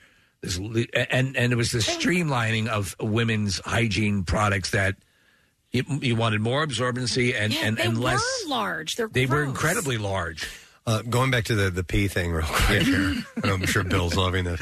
But had you ever been messing around with somebody and then realize, oh man, I should have gone to the bathroom before this. Yes. And then you got to make a crucial decision. Do I stop the momentum here and go use the bathroom, or do I try to make it through this whole thing? Right. And then afterwards, when you're done, if you have completed and if you finish the act and you have to pee really bad, oh my God, there's this waiting period. Well, because the system's been shut down, and it hurts. Yeah, you got to wait. Yes, it's like the levee has been closed. Yeah, exactly. There was a detour put in place. Yeah. Totally. So it's a C block, literally, totally. Yeah, that's exactly what that is. I'm gonna have to blow the dam. No, why don't you? One last one. This is from a female. She said, and these were misunderstandings about the female anatomy. She said, I thought that once you get your period, you just have it forever, not once a month. Oh, wow. I'm a woman. I was 12 and just accepted the fact that I would bleed out of there all the time. God. That would be all a the nightmare. time. How many kids do you think, how many boys thought that boys as well got? Yeah, periods. Maybe. Yeah, maybe. Anyhow, I thought that was just kind of an interesting approach or a look at the big mystery growing up and not knowing the anatomy of the opposite sex. An essential part of your not an essential, but it's a part of your life that could be very, very awkward. This text says just have your kids watch Big Mouth on Netflix. Yeah. Oh my God, it's effective. They cover all that stuff. They sure do, but they cover it in the most vulgar fashion you could possibly imagine. Wow. All right, listen, I want to take a break. We'll be right back.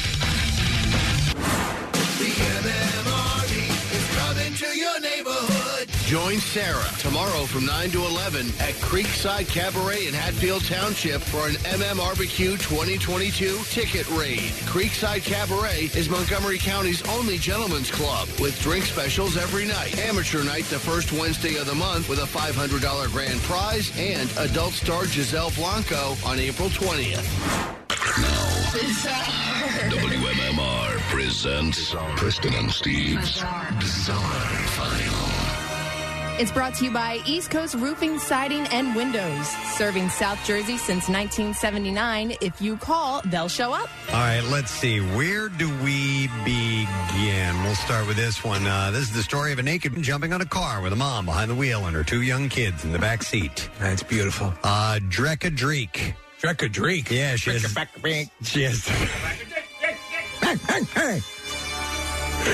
She has the video to prove it. Drekka Dreek in the video says you see the man wandering into traffic was a man who was wearing only socks. She said one was black and the other one was white. Can't even match his socks. I had a friend with me and we were laughing. He was walking up to cars and he saw us. The video shows a man approaching Drekka Dreek's car. Drekka Dreek. And within seconds, he was on the hood, pressing himself against the windshield and fondling himself. So he's smushing his bits on the window. That's unpleasant.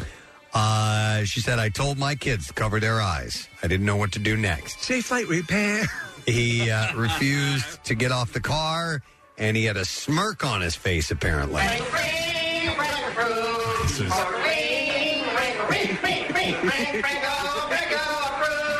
That's Drekka Dreek's song or theme song. I didn't know what that was. All right, anyway. He refused to get off the car, and he had a smirk on his face, and that's when I started driving forward, and he still wouldn't get off. It occurs to me that that's somewhat provocative. Dreek prepared to hit the brakes, and she said that he seemed to know what was coming next. She said he put one hand up as if to say, don't punch the brakes, but I did. According next to her description, the man flew off the car onto the pavement. His exposed parts hit the concrete. Ow. And he rolled over several times. Unfazed, she said the man got up and started approaching other cars. She said, I didn't stay to see what happened next. We got the hell out of there. Why would you hang around? But she didn't report the incident to Houston police at the time, but she says she plans to now. So good luck. Why is she doing it? Joe wanted to wait a little bit and just ruminate on things. A medical examiner with the Georgia Bureau of Investigation was suspended for 2 weeks after complaints that she made inappropriate comments while handling the remains of a dead woman. Dr. Sandra Thomas, who has never faced any other complaints since joining the agency in 2014, has expressed regret and has returned to work. Look, I'm going to make it sing.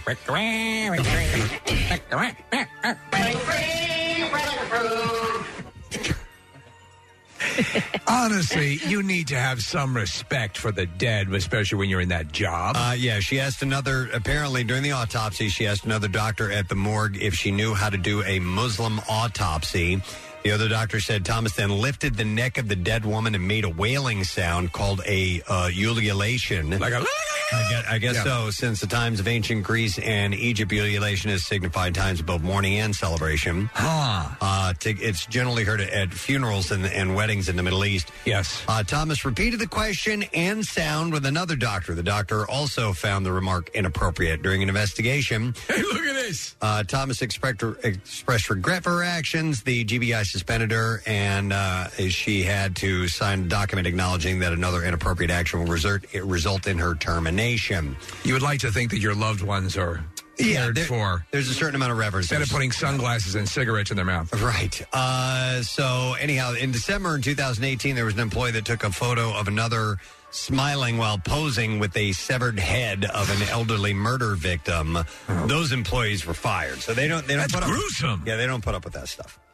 46 ice cream trucks were seized from owners who allegedly amassed 22,000 traffic fines totaling about $4.5 million since 2009 and evaded paying the hefty debt, according to New York City officials. How fast are they driving these ice cream trucks? The seizure was Kids can't even catch up. The seizure was known as Operation Meltdown. I like that. Comes after the truck owners allegedly amassed the traffic violation fines through a scheme in which dozens of shell companies were created to avoid enforcement efforts by the city's Department of Finance. So this is a full-on scam. The complaint alleges that the group operated companies that accrued 22,000 summonses for violations. Wow. Including running red lights, parking near fire hydrants, blocking pedestrian crosswalks. What the hell was that? They're going really fast. They're going very fast. Do it again. Wait. All right. Hit play.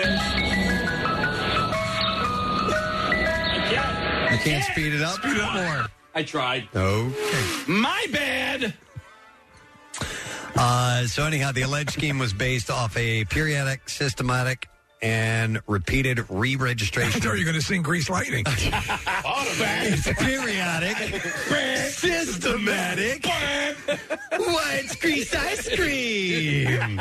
Ding, ding, ding, ding, ding, ding, ding. All right, we're done with this. Oh, man. They were bad people. There wasn't much. That was it. The bulk of the story had been imparted. Yeah.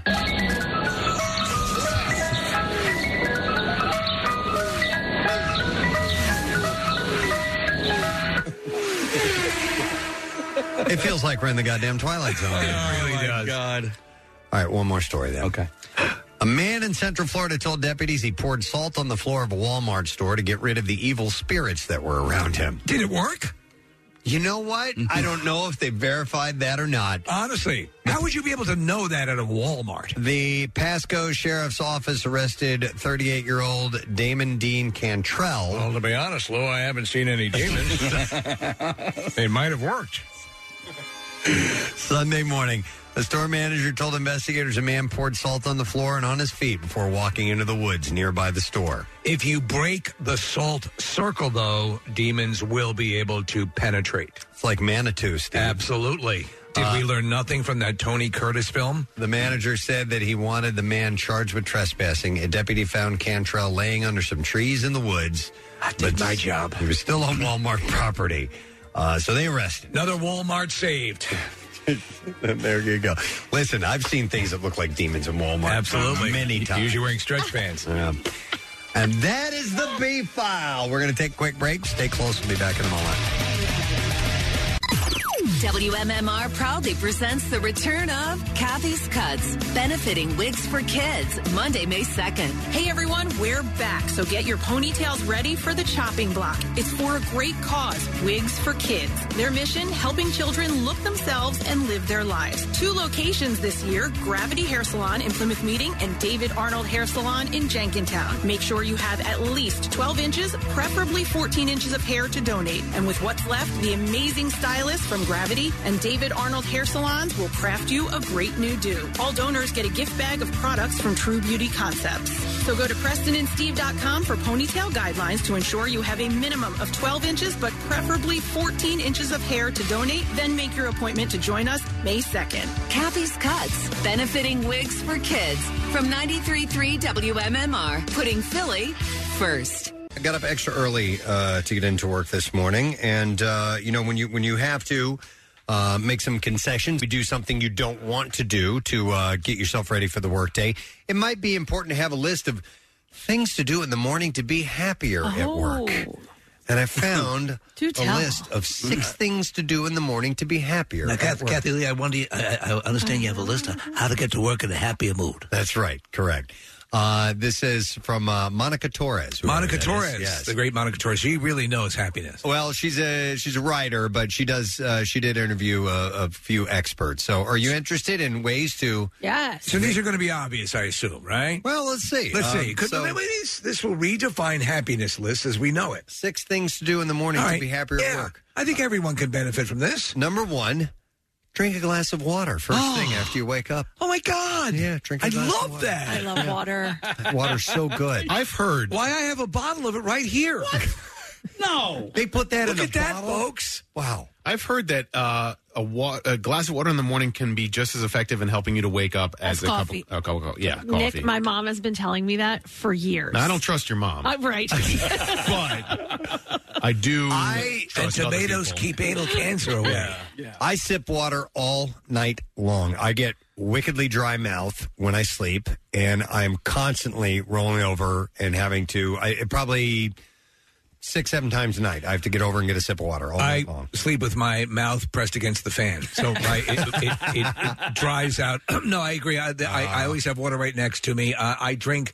I actually had a point in my life where I was drinking. Well, when I passed out on the show here, they took me over to Lankenau, and the doctor said, "You're drinking too much water." Right. I love it. Yes, so yes, Preston, same thing. I can't stand that parched in the mouth feeling. It's horrible. I always drink a bottle of water before my coffee, though. I feel like. Oh, really? Yeah, like I just feel like gross. To quench the thirst more?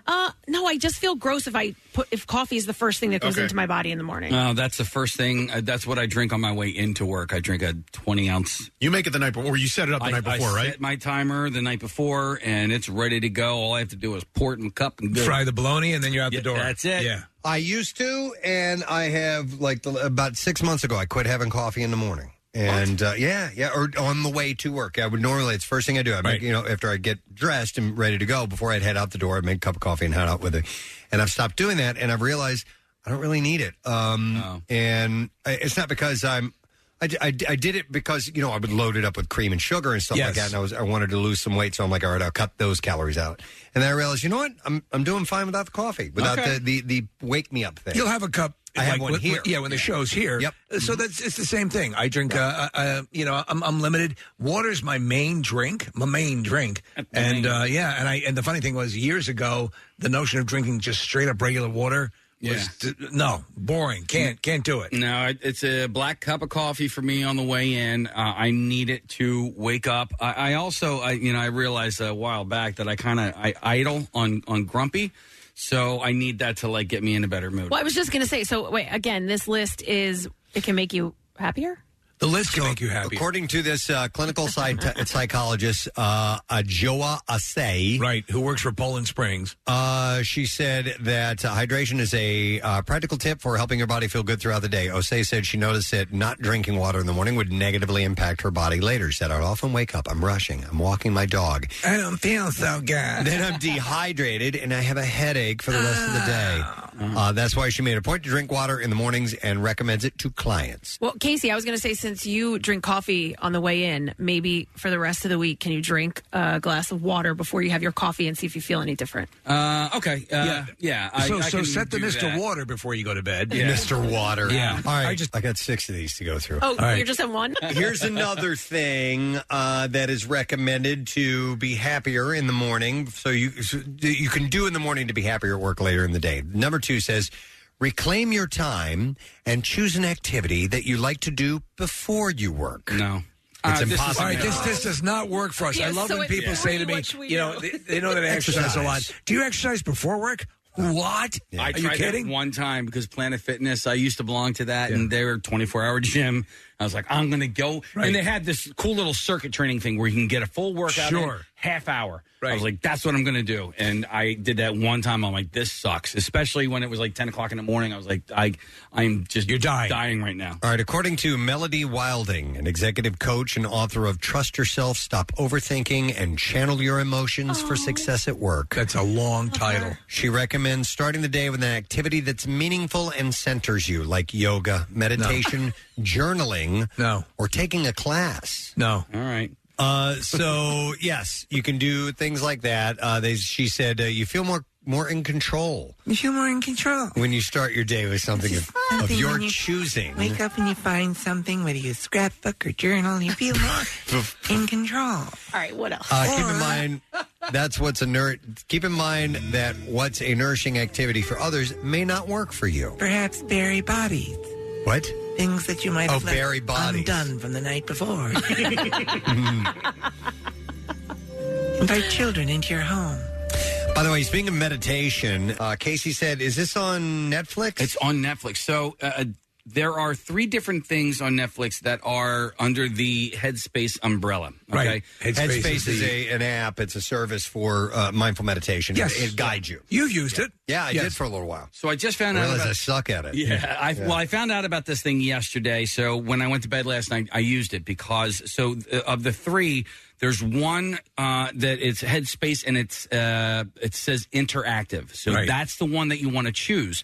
And they have 3 choices. As a matter of fact, if you play this sound clip, Press, this will kind of let you know what they offer. Okay. I didn't know this. So if meditation is something you want to take out for a spin, you can do it through Netflix. Here we go. Hi, it's Andy from Headspace.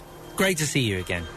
Let's try another exercise as you build a healthy mindfulness routine. So Andy was my guide, too, when I used Headspace. And it was funny because he has such a thick Australian accent. He's like, yeah, you can sit in a chair. You can sit in what's a chair? Yeah. Oh, a chair. Okay. You sit in a chair, relax. Eve will help you get started. Thanks, Andy. So what would you like to do? Meditate to feel less stressed? Try some different ways to relax and unwind your mind. Or sleep soundly so you can wake up feeling more refreshed. Oh. So I did that. You did the sleep soundly I did thing? the sleep All right, soundly Casey, thing. let's work with you. Let's say you have a waffle, and in every square there's a little bit of butter. Don't you feel good now? A little bit. Yeah. I fell right asleep with Guess that one. what? You've just been elected president of the Running Away Club. Aren't you a good little boy? Come here. Come here. Pretend I'm a deer and you're feeding me pretzels. We've just bonded.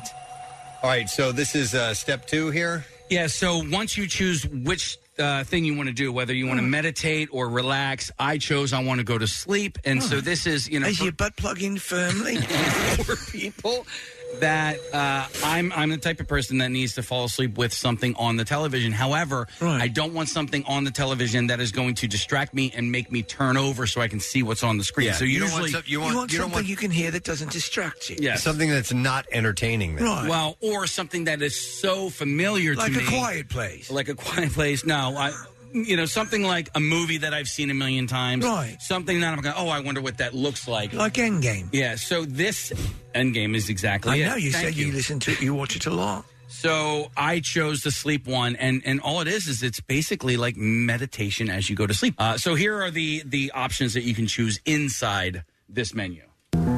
Okay, let's help put your mind to bed with a story. Put 45 minutes aside for a relaxing journey to one of these places as you drift off.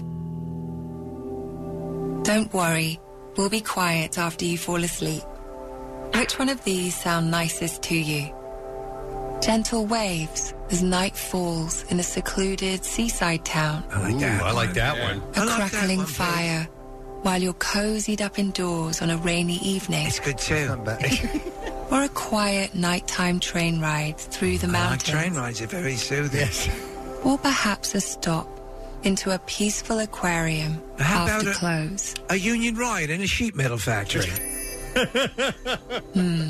They all sound pretty great, don't they? Don't they? Okay. I did the seaside town last night. Okay. I like How that. about the soothing sounds of the Tet Offensive? The Tet Offensive? Vietnam. Yeah. Well, let's get to this part. Let's go. What is this? We is did us going on the seaside town journey? No, we Let's went to the aquarium. Okay, Let's go to the aquarium. Let's go. Fishies. Fishies, okay. Yeah. Good Look over evening, there. and welcome to the Moonlight Aquarium.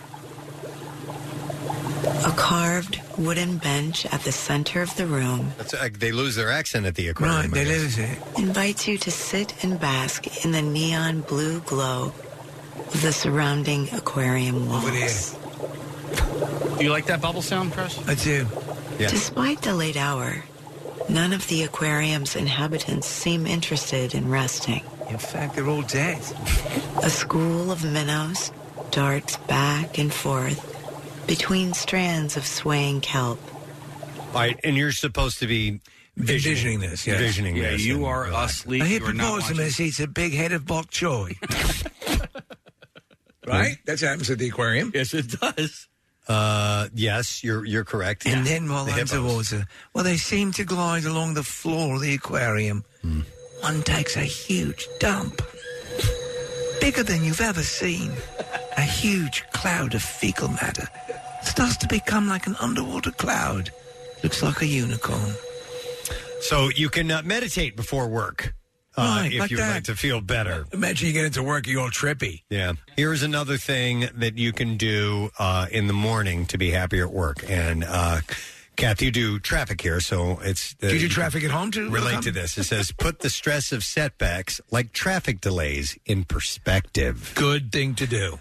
Some mornings are Actually, less than ideal, it says. Steve helped me reset this morning because I wasn't able to get on 76 East because of the truck fire with all the baloney. And so I had to take 23 and go through Conchi and whatever. And Steve said something to me because the first thing I said to him, and I wasn't even in a bad mood or whatever, but I was like, I couldn't get on 76, couldn't drive into work like I normally do. And Steve said, something to the effect of your day's better than the guy that had the truck fire. Right. And it's true. There you go. Like if you get in a car accident, you're having a worse day than the person caused, that's sitting in the traffic because of that car accident. It's the sucks to be you mantra. Yeah. I mean, doesn't it suck to be you? Yes. Yeah. In there in the aquarium, you broke in. You're so lonely you couldn't get anyone to go with you. I mean, what are you doing? You're standing there looking at a jellyfish. Jesus Christ. Don't you know a girl? I mean, come on. You're sleeping in your bed at night all alone. You got your race car sheets on the bed. It's pathetic. Puts it into perspective. And you got that Hummel figure that your grandmother gave you, the little German child with his arms outstretched. I love you. It doesn't love you. All right, so you're supposed to keep these setbacks in perspective, it says. When you start to feel overwhelmed by the setbacks life inevitably throws your way in the morning. Back to the aquarium. Take a moment to breathe. Wilding said that 1 to 2 minutes of controlled breathing can reset your nervous system and help you regain some feeling of calm and composure. That is a fact. There is something to say about taking a deep breath for relaxing. Like, even if you happen to be, because I've used this before when I'm about to fall asleep, and sometimes tense thoughts happen in my mind, and I feel my body physically tensing up, fist clenched or back's tight or whatever. If you take a deep breath and exhale, those muscles relax automatically. It's just does. what your body does. It gets that reaction. Take a breath, good right? sigh. Yeah, take a breath. Take a breath. Small time. Take a breath. Sesame Street, right? Yeah. Take a breath. Right now, take a deep breath. You guys like that voice? It's one of the few super voices I could do. Yes. Just relax. Take a breath. Take a breath. Smell a smell. Sniff a sniff. Take a breath. You can move your feet to walk, and you use your tongue to talk, but your mouth and nose are waiting. Take a breath. Just take a breath. Take a deep breath. Relax. All right, something else here. All right. Create boundaries between you and the morning habits that drain you. What morning habits do you have that drain you? Pleasuring yourself. I'm tapped out. I just mentioned one. Literally leaving the phone not in the room where, if I'm going to go to the bathroom in the morning, like putting the phone aside. Okay. Just like taking it, even if it's only 5 minutes. No, even if it's only 5 minutes, just getting off the phone. Yeah, it says here, phone scrolling first thing in the morning. There you go.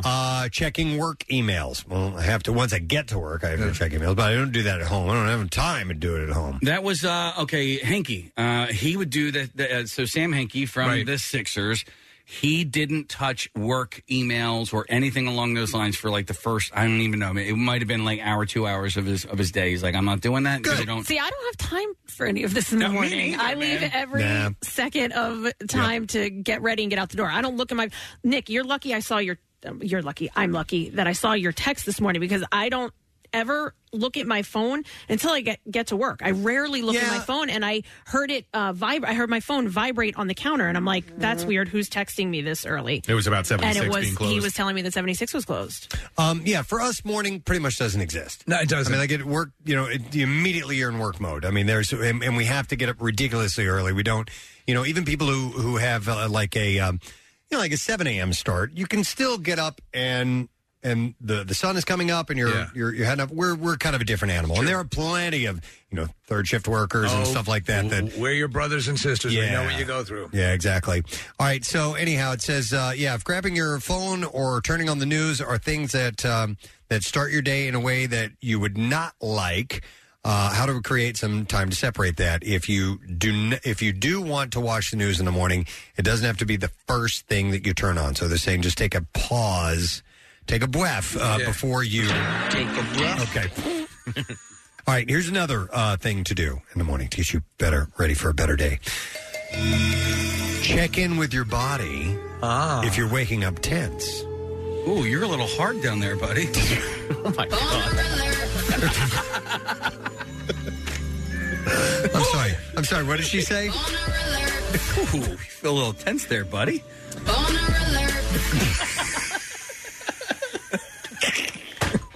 Just checking in. What's that right there? Right, Kath? Yeah. Yeah, right. She's on board on that one. All right, so it says if you wake up wound up, take a moment to take care of your body and help it relax. Yeah. That's what they're saying. Yeah. Oh, yeah. Rub one out before Let you me go. give you a little hand there, buddy. Yeah. That's back to bed, actually. It says, do you feel tension in your shoulders? Are you clenching your jaw? Yeah. Does Quick question. your body feel tight? Statistically in your life, and I bet you I can guess the answer, but if you've pleasured yourself, evening or morning? Evening is the time, because that to me is a de-stressor. Yeah. Yes? Agreed. Yeah, Not morning. First thing in the morning. Maybe like 10 o'clock in the morning. Yeah, I mean, when I get here to the office, I'll pleasure myself, but I don't have time. Is that what you do? Yeah. The first one here. Is that why you get here so early? Yeah, I get here so early so I can get naked and sit in Kathy's seat and pleasure myself. What? How many times in your life do you think you've done that? At work? No. Oh, pleasured? Period. Oh, my God. How many thousands of times? Okay. I can... Casey's doing the math right now. I He's can looking at his extrapolate. calculator. So 46. I'm wondering. Do you ever have a time where you've gone through a period where you see yourself, I need to ratchet back a little bit. I don't like me anymore. Yeah, I don't turn me on anymore. I feel filthy. I'm thinking somewhere close to 10,000 times. Yeah. If you think about it, What were you going to say, Kathy? I hate this conversation. I thought you were going to give a number. No, I'm not going to give That's all you were going to say is I hate this conversation? I don't know. I had something else to say, and then Casey said 10,000. I got grossed out. Nick, can you just do a quick check on average? On how many times Casey has? Yeah, on how many It's got to times? be over 10,000. Like I've done the math on how many times that we Per because, year? because of the hour that we get up. How many times we've seen the sunrise? Right. Because some people are lucky if they see a sunrise every now and then. We've seen it, and I think it's like in the 8,000 times range, and that's with weekends off and vacations added. Right. I kind of did a ballpark estimate, so I got to believe that. The pleasuring yourself would go beyond that because that's just over a... You don't have to get up for that. That's a 25-year career. You don't have to get up early. I had many years before that where I was...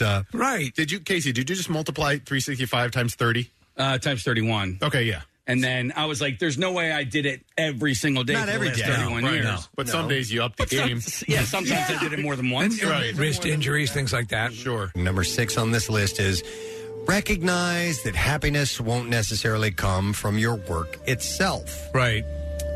It says it's helpful to consider where you think you should be getting your happiness from. You may be looking for it in the wrong places.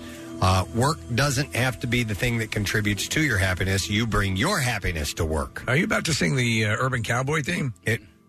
Looking for love and all. Oh, looking for love in all the wrong places. Was that Johnny Lee? Was that his name? Like Garth Brooks? No, No, Garth no. Brooks. Definitely not Garth I Brooks. spent a lifetime looking for love. I think it was Johnny Lee. Isn't that buckwheat?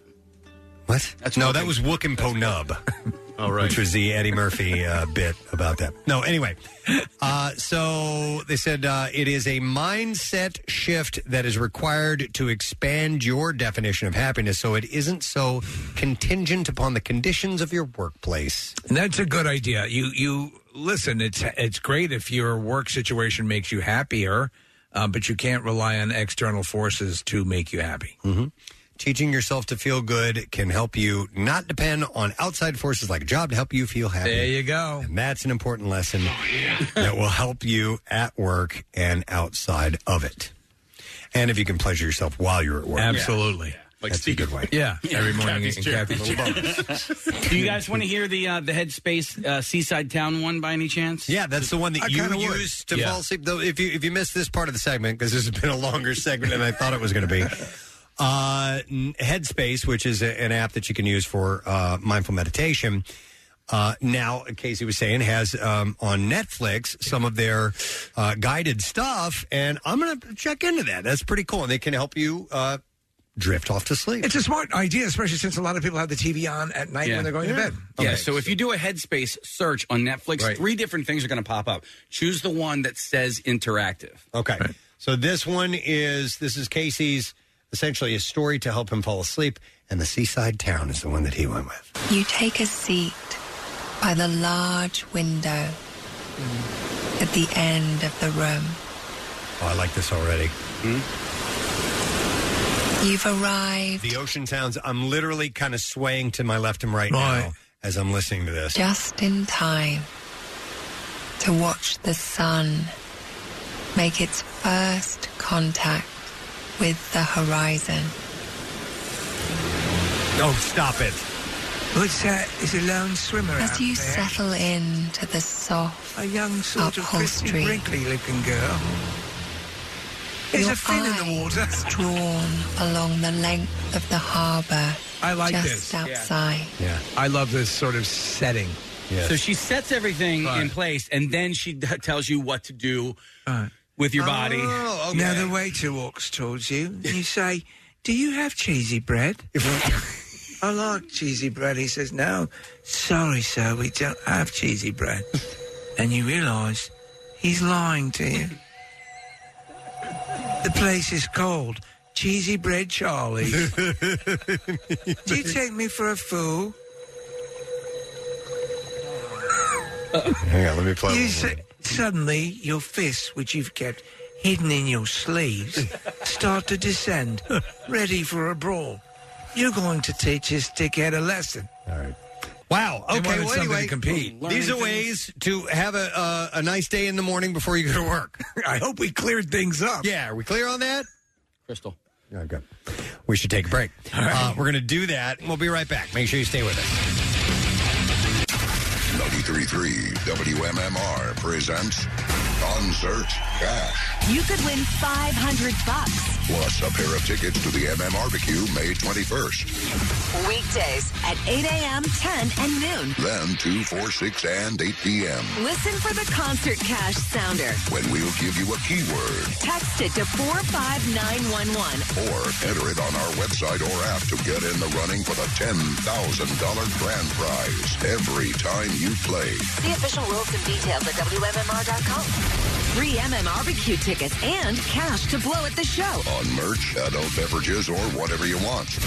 It's MMR's Concert Cash. Sponsored by AAA Distributor on Grant Avenue. In stock kitchen, bath, and flooring products. 93.3 WMMR. Everything that rocks. I'm not sure if we're in the connoisseur or not. We may just do this particular list, but I have some connoisseur stories if we need them. Connoisseur isn't exactly here. He's parked in a van across the street. But if we need him, we can just call to him and he'll run across. That's all you got to do. So the title of the article is "What Food Product Came Out the Year You Were Born?" Oh. And so it's one really notable food product that came out for every year, and it starts like in the 1940s and then moves on. So it's some pretty interesting stuff. Because I know mine, but it predates that. Mastodon bites. No. Yeah. They were And great. I have. Yeah. Were they good? They were great. After school. Right. Yeah, Mom would pack them sometimes as a absolutely. treat. Yeah. But yeah, they were generally an after-school treat. No. There's some interesting things here. So who's interested? Who wants to... All of us. Yeah, okay, all of us. So 1986. you are ridiculous. What? Steve, you were Check mine. 59? Yeah. 59? 1959, Steve's birth year. Little Caesar's Pizza came out. That's good. I thought that would have been more current. So would I. Yeah, absolutely. I thought the same thing. Yeah. But the year before... Was that the actual Caesar that released it? The year before, Steve, 1958, Rice-A-Roni came out. Wow. That's San Francisco treat. That That's sounds right, about man. right. Yeah. I love it, man. I don't think I've ever had Little Caesars.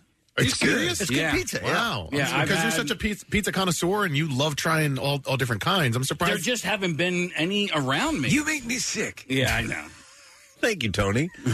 Let me read this. It says Mike and Marion Illich spent their life savings to open Little Caesar's Pizza Treat in Garden City, Michigan, with a focus on inexpensive pizza made with quality ingredients. By 1969, they had a thriving string of franchises in the U.S. and Canada and have continued to grow ever since. Here's a fun fact. Little Caesar's was Marion's nickname for her husband. His penis. Little Caesar. Hey, are we going to see Little Caesar tonight? Little Caesar going to peek out from those shorts or what? He eventually ended up buying the Detroit Tigers and Red Wings, and so he was Oh, wow. Yeah, he passed. I think he passed away a few years ago. But yeah, he was a titan of the industry. I will tell you this. Listen, as they say, all pizza at some level is good. And the thing that I like about the Little Caesars was they were a little bit more doughy. Well, but I found the crust to be pretty good. And I remember when I was a teenager, their big marketing campaign was, you remember, they would say pan. Yeah. It was a little thing, is you would get 2 pizzas essentially for the price of one. Yep. And so that's why we started getting Little Caesars, because it was cheaper. I mean, it was flat out cheaper. Where is there a Little Caesars? I don't know. There's one near me. A lot of times you'll see Little Caesars as part of like a, the 3-in-1. Oh, you like know, the Taco Bell? Yeah, a Dunkin', a Taco Bell, and a Little Caesars, yeah. Okay. There's also one on the Boulevard. I haven't had Little Caesars in decades. Yeah. It's been a long time. Yeah, there used to be one right down the street, Kath, but now it's like a mobile phone store. Okay. Well, Do they still serve pizza? No. I think you have, I think there's a challenge for you. Yeah, I'm to trying find to- Little I'm gonna- Caesars and get one. I would like a mobile phone with extra cheese, please. All right, next we'll go to me. We'll go chronological. All right. Here. Okay, 1968 is when I was born, and in 1968, the Big Mac was introduced. Wow. The only thing more popular, it says in this article, at McDonald's than fries, the Big Mac, the iconic Big Mac. The sandwich made its debut in 1968, invented by a Pennsylvania franchisee to feed bigger appetites than a single cheeseburger could satisfy. I remember the story about that person. Came up with the idea. There were already loads of McDonald's, and this guy just had this idea and presented it to corporate, and they loved it. So the whole thing was, I mean, the History Channel did a series called, I think it's The People Who Fed America, or something like that nature. So obviously after the original owners of the first McDonald's, and Ray Kroc basically bought the whole concept. And then they kind of stole it from him. Yeah, actually, yeah. Well, he got a really good deal. Let's put it that way. Yeah, the greatest deal. So he goes out and they're trying different things. It was actually a secretary in the office that came up with the Big Mac, the name. They were all sitting around there, and she's credited with giving that name. But I never knew this, chronologically speaking, Preston. The Big Mac was a response to the Whopper. I always thought Burger King's Whopper was a response to the Big Mac. No, and in fact, the Whopper predated it by 11 years. Yeah. So it wasn't like they waited. They didn't, R&D this to death, but it came out in 1957. The Whopper. So if you were born in 57, that's what came out the year you were born. All right, who's next oldest? Me and Casey's Nick are 75. Yeah. 75. Kathy's 91. 1975. 93. Famous Amos cookies. Oh! I'll take These are all good. I love them. Oh, really? Oh, my God, yeah. I like them too. I once tore through LAX because I purchased. needed- Well, I had purchased, Kathy, like a full, huge bag to take back with me of Famous Amos, and I'm about to board the plane. I'm like, where's my Famous Amos? And I mean, I ran like across 9 terminals. Did you leave it somewhere? I left it next to my seat in one of the lounges, and it was still there. But I said, well, someone's eating my cookies. I'm burning this whole place down. When former talent agent Wally Amos wanted to sell his famous chocolate chip cookies, he got some high-profile help from singers and friends Marvin Gaye and Helen Reddy. Gosh. Yeah, Well, that makes it cooler. They were married at one point. He based his recipe on the cookies his Aunt Della used to make a simple but satisfying cookie just like homemade. Famous Amos is all right. I'll take this for 1975. However, if I'm in the mall and I need a cookie, I'm going Mrs. Fields. Mrs. Fields? Yeah. So here's the difference. Have you ever had Famous Amos prepared fresh? I don't think so. Okay, No. there's the difference. If you get it in its more solidified state, still a fine cookie. Yeah. But when you get them fresh, they're competitive to Mrs. Fields. I would say Famous Amos is to Mrs. Fields as Little Caesars is to Domino's. Yeah, I would disagree only. Well, Famous Amos and Mrs. Fields, they're two different. I mean, listen, it's a chocolate chip cookie. Famous I get Amos that. is a crunchy cookie. It's a crunchy cookie. So that's what I Famous like. Amos and Chips Ahoy are more similar. Yep. Same sport, different league, that kind of a thing? Yeah. All right. Yeah. Yeah, probably. Well, it depends on what you like. I mean, I like the crunchier cookies, so I don't know. Anyway, so that was 1975. Kathy, you're up next. 93. Shut up. Oh, my gosh. 78. 1978 was Ben and Jerry's Ice Cream. Another good one. 1978. Nice work, Wow, the whole ice cream company, that's when it started? The first Ben & Jerry's Scoop shop opened in 1978 in a renovated gas station in Burlington, Vermont. It wasn't even that long ago. It was so recent. It was an immediate hit. Remember the the news went out. richness of their ice cream and big chunks of ingredients. The news went out via Pony Express, as you remember, Preston. Yes. Yeah, that there was a new ice cream company. I would tell Cookie dough and chocolate were a couple of their first ingredients that they came with. So the next year they had their first ever free cone day, and soon after began selling pints in stores. One of the only Ben & Jerry's stores that was left that I knew of was in Montauk, and we used to go every year when we were on vacation. And just last year, they took it away. Oh, really? So, There's still one in Cape May. There's one in Cape May. Is there? Yep. There's so many. Obviously, it's in so many places now. Case, when did they release the fish food? Oh, I don't even know. Maybe late 90s or mid to late 90s. It's a good tour if you ever get to go to Vermont because you can get samples at the end, and you get to see how the sausage is made, so to speak. But it's fun. Weren't you in line before, sir? No, I didn't have a mustache 20 minutes Keep an ago. eye on that guy with the big head. I'm just going to put a little check mark on your head. Amongst you and Nick Murphy and Connor in there, who's next in line? When was Nick Murphy born? Nick Murphy and I are both 1983. All right, 1983. And what came out that year? Chicken McNuggets. Wow. A big one. That was a game changer. I will tell you what. I don't when care. McDonald's hit that. You know, there have been questions as to what the initial configuration was. I don't care. Chicken nuggets rocked my world when they came out. Yeah, they grossed me out, and then they changed their recipe. Like everything changed. So now Chicken McNuggets, love them. Okay. These bite-sized pieces of fried chicken are so ubiquitous, it's hard to believe that they didn't appear until the 1980s. McDonald's knew how popular they would be and had to secure a reliable supply of chicken before they could offer them at all locations.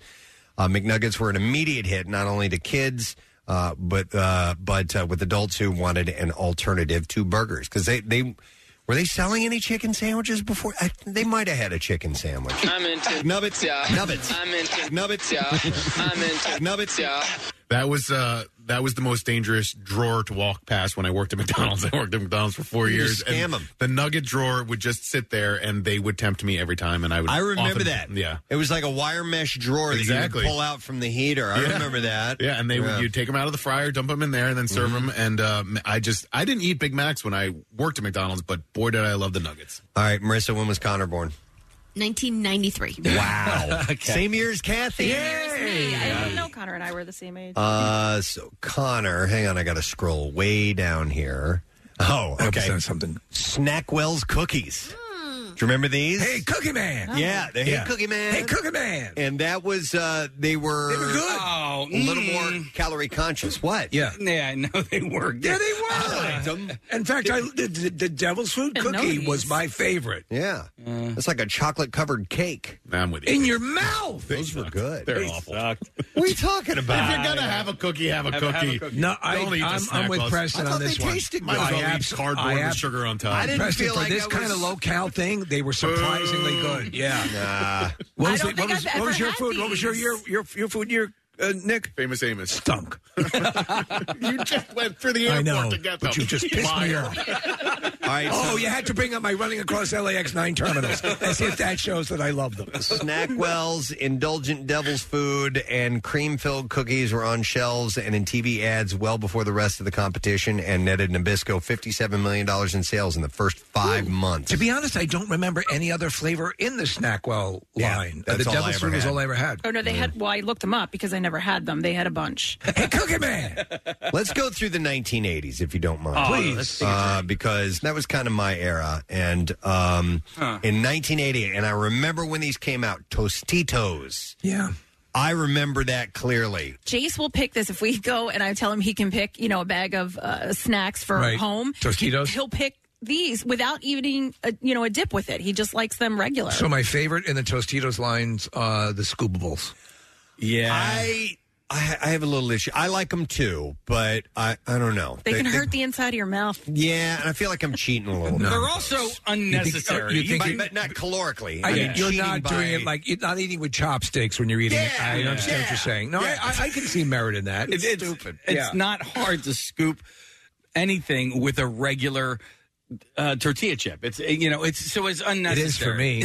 No, I've seen you're a big boy. You can do it. Yeah, well, no, in Vietnam I got the injuries. That's make right. it hard for me. Now, we have a graphic here in the studio. Has anybody, because I have, anybody tried the Cantina Thin and Crispy Tostitos? They look good. No. They are the best. Okay. The only problem is they're not as sturdy, so you have to be thin. They're fragile. Well, then just use whipped cream when you're scooping. So That's right. Be more for a light salsa. You're not going to dive into some guac with that. No. That'd be but the tough. scoops you could have like liquid concrete. Yes, Fine. exactly. Yeah, you could definitely Absolutely. Liquid concrete. you could do some masonry Sacrete. with those.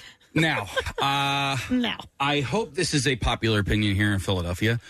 I think Hers restaurant-style tortilla chips are far superior than any Tostito. By the way. All right. Hers brand is excellent. Mhm. Yes. I'll go along with that. I'll give you a thumbs up on that. All right, then 1981, we're going through the 80s here. Lean cuisine meals Oh, yeah. came out. You remember those microwave dinners? Yeah. And they were supposedly, I guess, a little bit more tasty and more Weight Watching. Well, they were also they were more in a culinary way more adventurous. So they had a wider variety of what we consider quasi gourmet dishes. However, later on you would learn that each one of them had 3 pounds of salt in it. Yeah, right, exactly. The 1982 brought us Diet Coke. Oh, really? Yeah. And I love Diet Coke. That seems like late, doesn't it? That was post Tab, right? I mean, Yes. Did they just cancel Tab or whatever? Not that, just a couple of years ago. Yeah. They finally officially shut it down. And they still made just a handful of batches of that a year. Tab was the first. Well, yeah, that was first marketing diet soda. Yeah, but then Diet Coke was the next big competitor, and it came in 1982. It was very, very popular. Yeah. Then we had Chicken McNuggets in 1983. 1984. Ooh, sugar-free Jell-O. Blech. Oh, forget it. Shut up. Go sugar or go home. Jello's kind of gross in general. I don't like it either. As a kid, I liked it.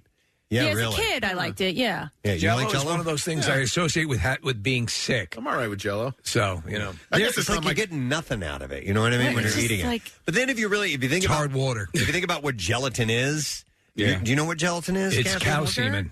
What's that? Sugar? No, it's bones. Yeah, that's what it is. That's what gelatin That's what it is. They boiled down animal bones. Dear God, what? And that's what that congealed stuff is. God, I don't like it. They used to call it animal bones. When I was a kid, I don't think I cared for anything that was sugar-free. I did not like the flavor. I remember having, do you guys remember Crystal Light, right? I remember having Crystal Light for the first time and going, like, what is this? Like, this is... Taste. It all to me had exactly a chemical taste to it, which I could never get behind. It just, like now? Kool-Aid. Yeah, now... I'm sorry. Was better with regular sugar. No, it was. And now we have Crystal Light peach iced tea in my fridge, like, all the time. And so your taste Well, over changed. time, they've been able to change those flavors. Like the game changer diet soda, I thought was Dr. Pepper. I mean, it tasted like the Dr. regular. Pepper. Yeah, It's figured still it my out. favorite. When did that come out? Wow. In the 90s, I believe. I think so. All right, anyhow, 1984, Sour Patch Kids came out. 1986, Pop Secret Microwave Oven. Ooh. Microwave popcorn, I'm sorry. Pop Secret Microwave Popcorn. Wait, what year? 1986. That was cool when popcorn hit. Because before that, you had Jiffy Pop, or you did it old school with the oil. And We used to love that too. Popcorn. We had a specific kettle for popcorn. Now, yeah, and it did sort of revolutionize the deal, and it was great. But then I get sick of it after a while. Of popcorn? Microwave. No, never popcorn. Okay. Of microwave popcorn. I eat it all the time. And I'm a big Orville Redenbacher fan. It has to be Orville, not any of the sons. But when I was a kid and we did microwave popcorn, like, a bag of popcorn took 5 minutes, right? And now if you were to cook popcorn for 5 minutes in the microwave... You'd have coal. You would, yeah. Yes. You would have... Yeah, microwaves have come a long way, Steve. The first, I used to have to put logs in my case. By the way, Orville Redenbacher, popping corn, just the regular popping corn, came out in 1970. Wow. That wasn't the microwave, though. That was the regular popping corn. All right, so we're going through these. 1987 brought us Snapple.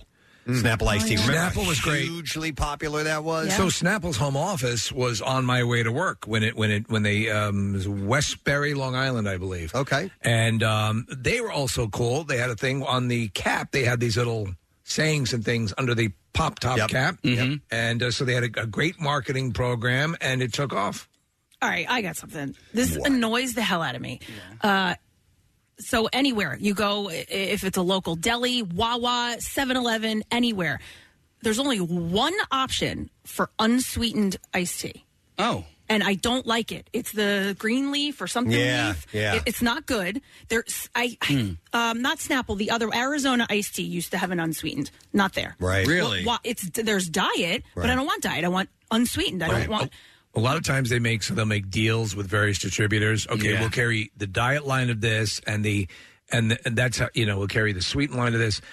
I just thought unsweetened was more popular. I'm not more popular, but popular enough that they would carry it in a store. Do you know what's like bizarrely the Lipton's high end version of their tea?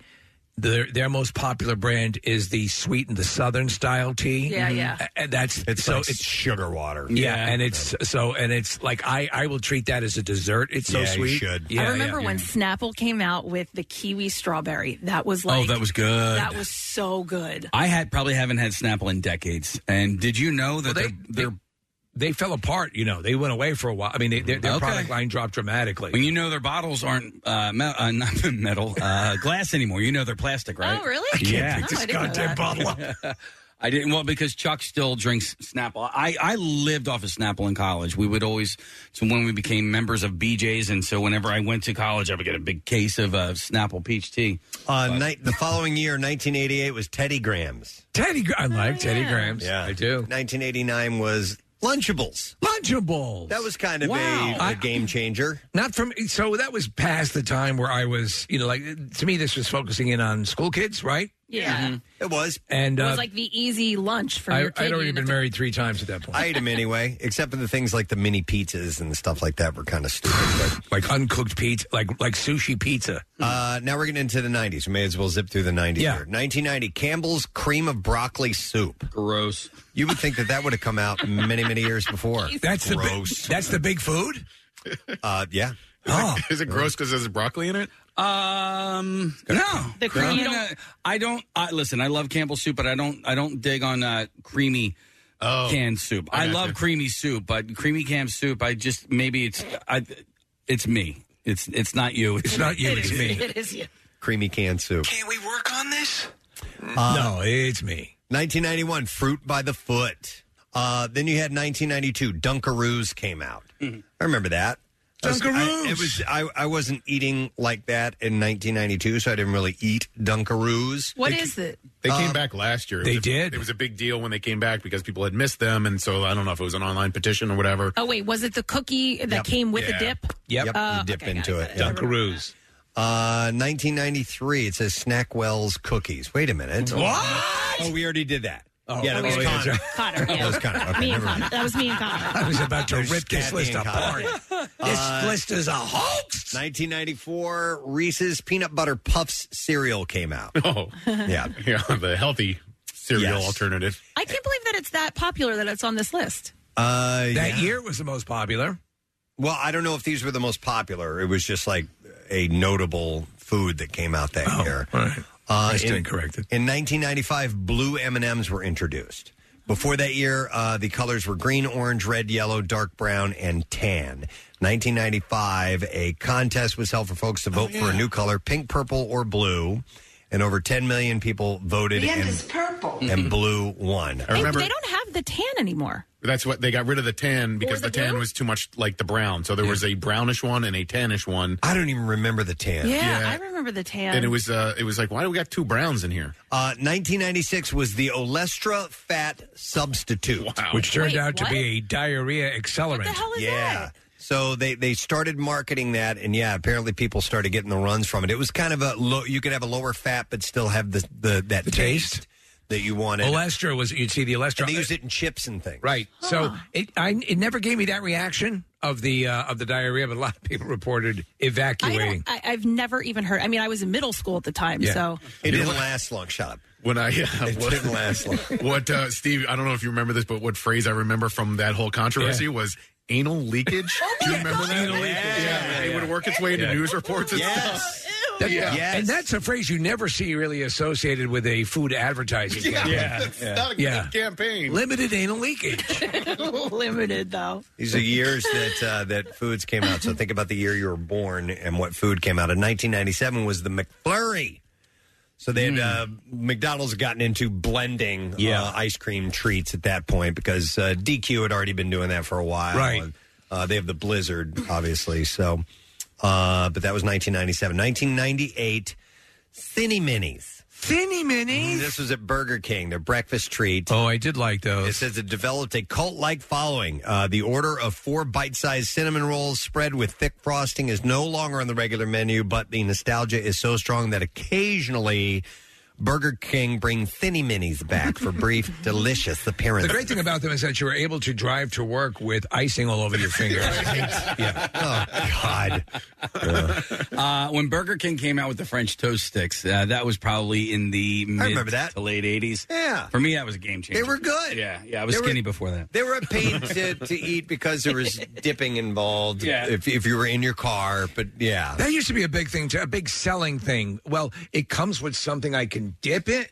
Oh, yes, okay. I bought Rochelle as kind of a gag gift, these little things that you attach to the vents on your car that hold the dipping sauces. Right. I think that's cool. It's, and I'm like, that's perfect. This is right there for you. You don't have to. When you do the driving with your knees thing, just so you can dip into your special sauce, it's dangerous. Why don't they make pants for commuting with cups on the front? Little cups on the knees or something like that?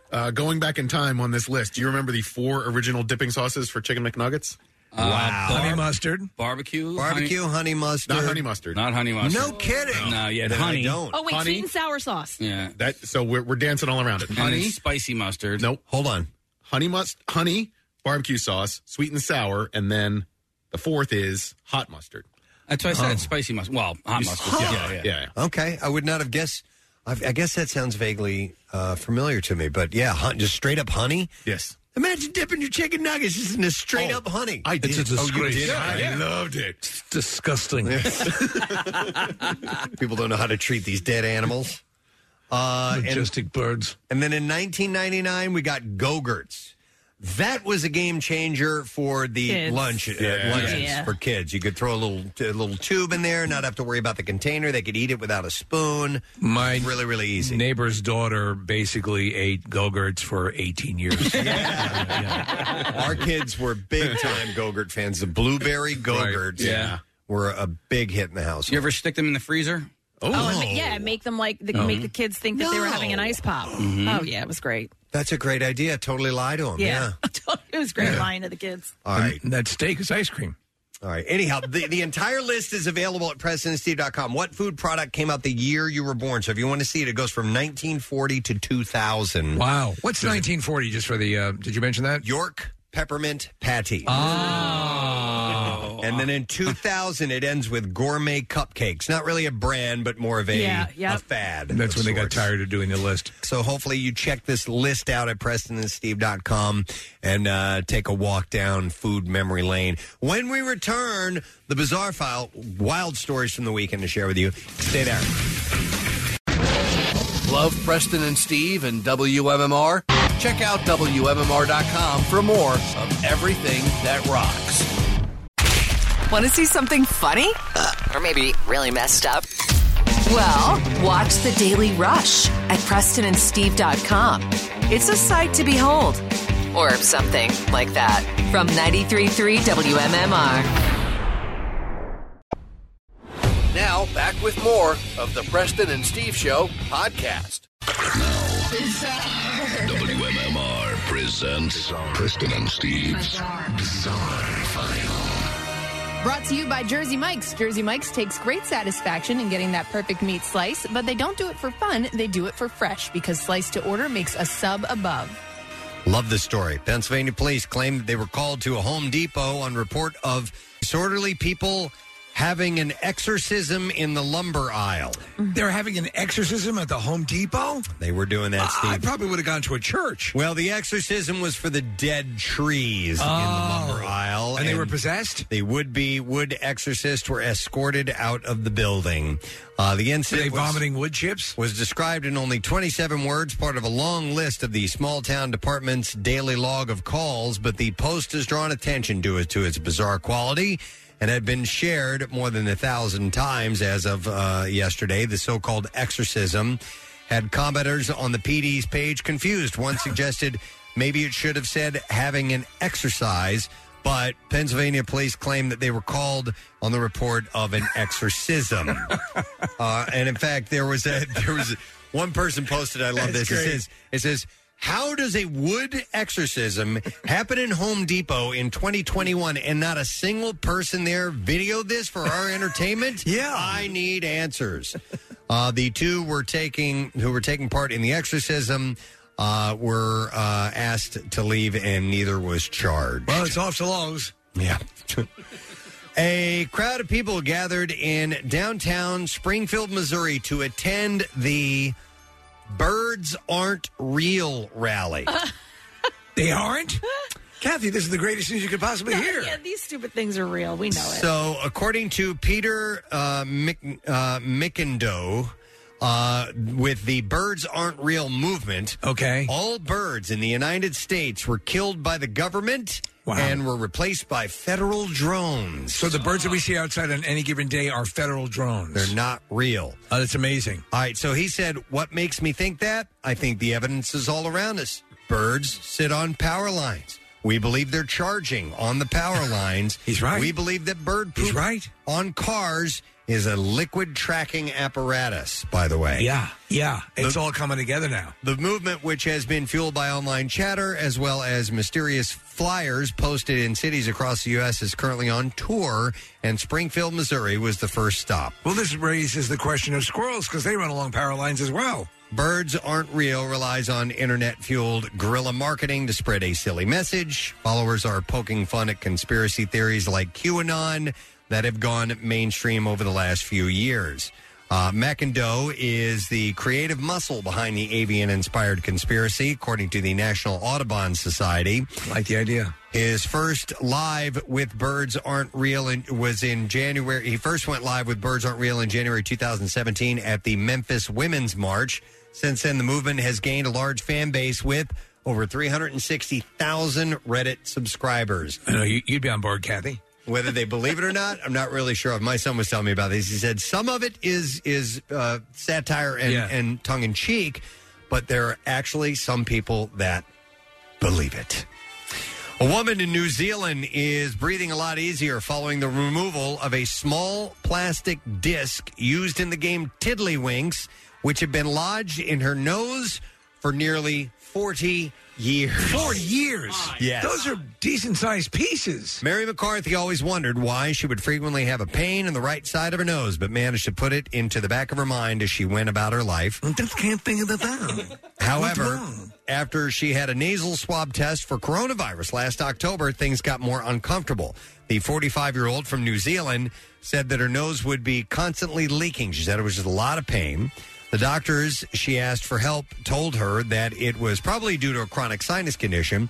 She told staff that she had quite a lot going on in her life, so she had pushed it into the background. Of course. But it started to become unbearable, and she was forced to go to the emergency department at Christchurch Hospital, where luckily, she said, the nurse and doctor believed that it was more than sinus pain. They asked me if I had ever put anything up my nose. She said a question which spurred her to cast her mind back to her childhood. She recalled how at the age of 8... like many children, she loved to play the game Tiddlywinks.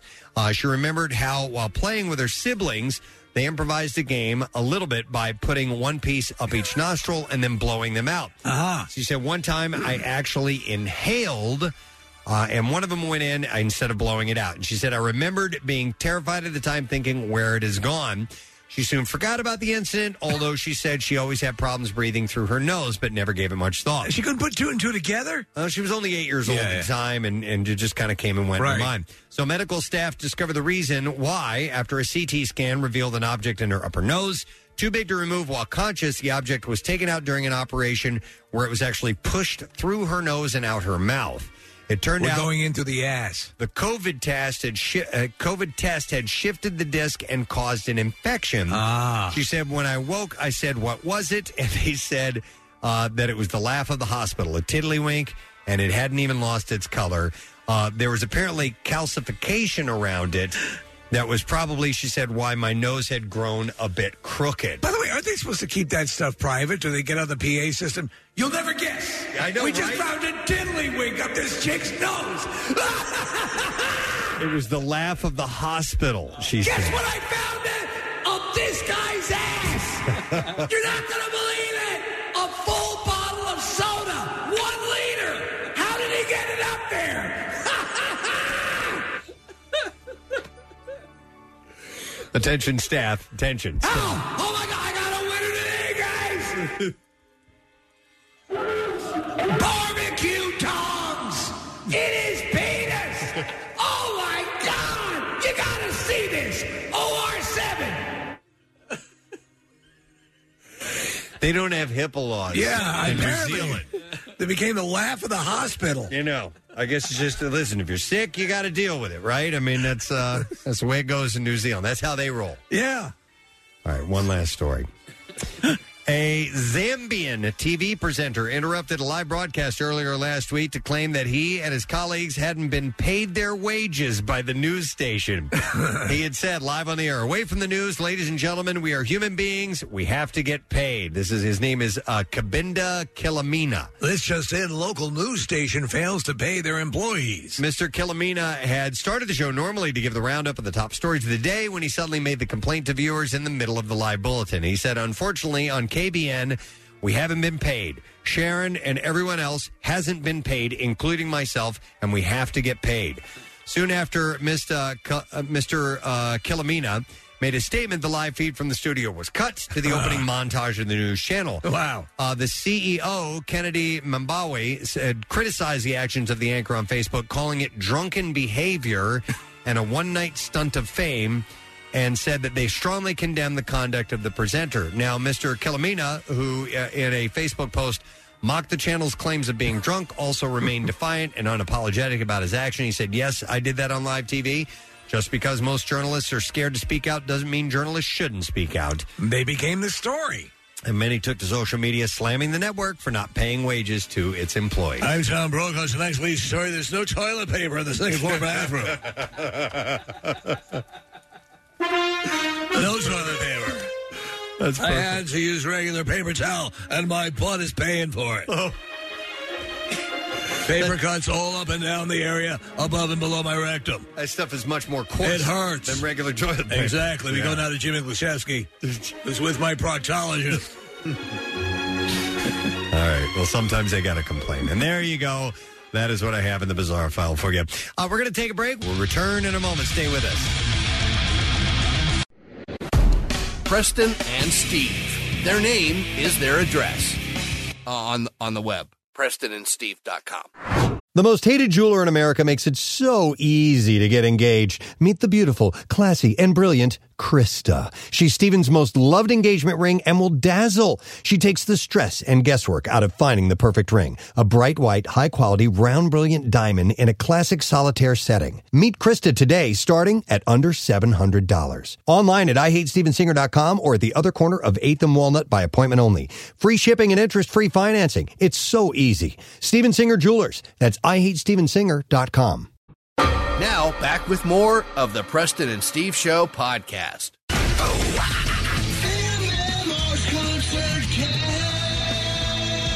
Now, here's your concert cash keyword. Your keyword for this hour is prize. Prize. prize. You have until 15 minutes after the hour to enter the word prize in one of three ways: via text to the special contest short code, which is 45911, or to also be entered for the $10,000 grand prize. Enter it via the MMR app or at WMMR.com. One random entry gets $500 in this company-wide contest, and all MMR winners will receive 2 free tickets to the MMRBQ. Winners will get a call from Beasley, so if you get a call from an unknown number, pick it up. Might be someone telling you won. Contest rules at WMMR.com, sponsored by AAA Distributor. MMR's Concert Cash, the word this hour is prize. Let's do the Hollywood trash, shall we? The trash business is a gold mine. 93.3 WMMR with Preston and Steve's Hollywood Trash. Brought to you by Rita's Water Ice. Head to your Rita's and get a Reese's Concrete. Reese's Concretes combine Rita's creamy frozen custard with fudge, peanut butter, and Reese's toppings, available in 3 delicious flavors. What's up this morning, Steve? Well, Charles Shaughnessy, who played the wealthy love interest on The Nanny, says Fran Drescher has an incredibly good idea about rebooting the series. Shaughnessy says Drescher believes they shouldn't do it. Homeless encampments immediately returned to the L.A. train station Monday after being removed for the Academy Awards broadcast. Celebrities thanked the destitute for the inconvenience, inviting them to partake of any gourmet food left in the dumpsters. Oh, my God. And finally, former Flames Cara Delevingne and Paris Jackson were photographed leaving an Oscars after-party together. Paris told reporters her father would have approved of Cara because she dresses like a little boy. And that's your Hollywood Trash. 7 or 8 minutes or so, we're expecting a call from Sebastian Maniscalco, so we got a little time to kill before we get him on board. In case you said you had a question of sorts or something. I do, like that? and this might... Is it calculus? It is not calculus. I didn't know there was going to be a test today. Yeah, no. So. I'll be your proctor. It is a question, and listen, this might last 30 seconds. All right, well, let's find out. Or we might actually have a debate over this. Okay. But it's kind Is of it along... sport or not a sport? Well, it's kind of along the lines of is a hot dog a sandwich? Okay, all right. I'm always intrigued by those. But my daughter asked me this question yesterday, and we had differing opinions or differing thoughts on this question. So my question to you first is, do you want to answer it A or B, or do you want to just give me your answer of what you think this is? I'd rather just give an answer. Yes, I have no frame of context, so I agree with Preston. Okay. Yeah. What color is a tennis ball? Yellow. Green. Yep. Green. It's green. No, it's yellow. I would say yellow. Good job, Kate. You can get different colored tennis balls. Standard. standard. The standard tennis ball. No, I've always known them to be yellow. Yeah. Yellow and fuzzy. Yeah, I'm looking at pictures of them right now, and that's yellow. That's green. That's green. Green. Wow. I'm seeing yellow.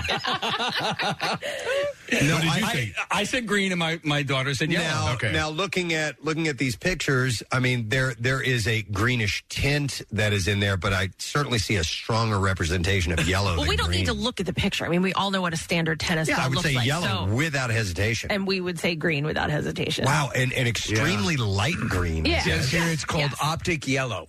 That's the actual name. Optic yellow. Of the tennis ball? Yes. Oh, really? I'd say it's yellowish green, but I would say, I mean, I did. We can do a poll. We can. Marissa is on it already. All right. It says here the unmistakable shade of the tennis ball is officially called optic yellow by the ITF, which is the International Taco Field Men. Optic yellow led to the online color encyclopedia Color Hexa, classifying it as such. The shade is listed as hashtag CCF100 and marked as fluorescent yellow or electric lime. Yeah, but you now, went lime is electric lime. green. Well, Okay. see, now you're confusing us. Yeah. It didn't say electric lemon. No, but it did say optic yellow. Yeah, I agree with the fact that that's a shade of green. So, but I would never look at a tennis ball and go, "Oh, wow, that's green." No, it's yellow in my eyes. Literally, My eyes. Yeah. That's to me. That's the way it should be. But I guess we all have That's various. the way they grow in nature. I guess we all have various degrees of color interpretation. You know, I mean, because you have colorblind people who can't tell, green from red, and so we might have very, very minute differences in that regard. It's like that dress. Remember that dress? That Oh, was my the big God. conundrum for a while. Yeah, the white dress? Yeah. But I'm and so, Kath, you might Nobody be in said blue. I'm surprised. Okay. Oh, you mean the blue one? You mean the blue one? No, it was white and gold, right? Not blue and black. I saw blue and black. Right. Yeah. But Kath, you might be able to see along with this. My wife with colors and hints of colors within colors, because we had to pick colors out, and so you have these grays that have like apparently hints of tan or something in them, or grays that have hints of blue. Yep. Okay. That's where like you completely and totally lose me on that.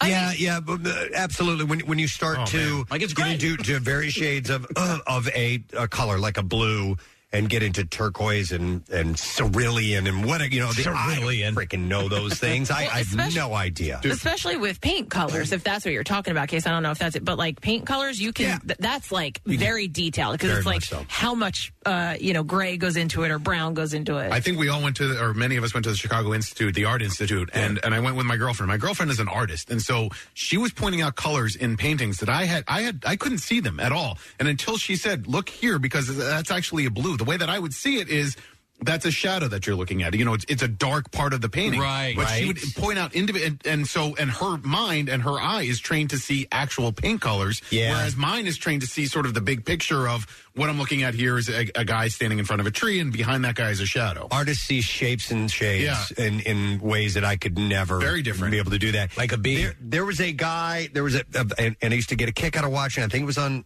Twitter or Instagram, he had an account where, so when you go to the paint store and you get a color, a shade, it starts with white. Yes. And then they put in the tints.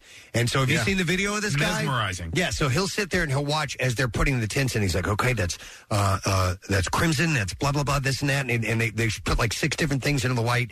And he goes, all right. And then they close it and they start to shake. He's like, okay, that is going to be a eggshell yellow or something like that. Uh-huh. And then they open it up. He's like, oh, my God. He like freaks It's insane. out. He freaks out and he nails it. It's a really funny account to watch, and I'm sure it's on TikTok. Sure. It's a way of discerning what's going to be the dominant color, what's going to offset the other colors. Yeah. And that's why these apps now, where you can hold them up to a paint in your room, a painted, a wall or whatever, or anything that you want, it can determine with specificity the, it'll say, okay, this brand of paint offers this color, here, and you can make it much more exact than trying to approximate. Yeah, Right. yeah. Question for you guys and anybody on YouTube right now. What color is my phone?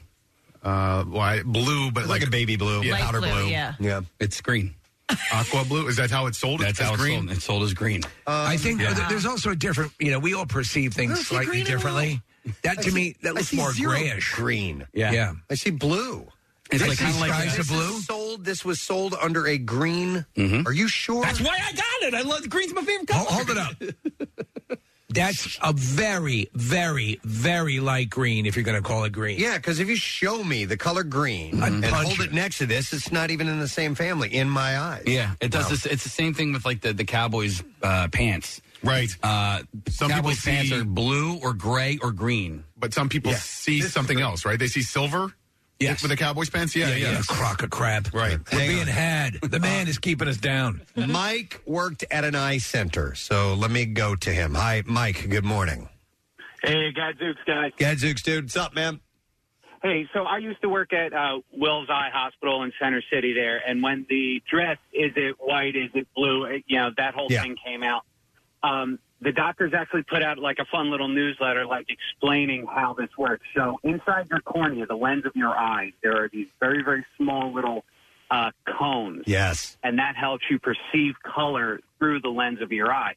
Now, much like a fingerprint, everybody's is different.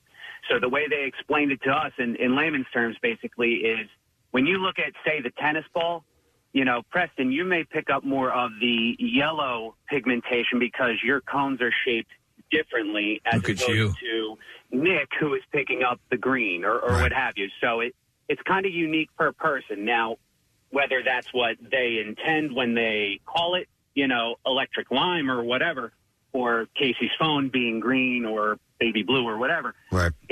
it's basically the perception. It's the eye of the beholder, for lack of a better term. Right. Well, but somebody's got to come up with a name for those colors. You know what I mean? Some drunken fool.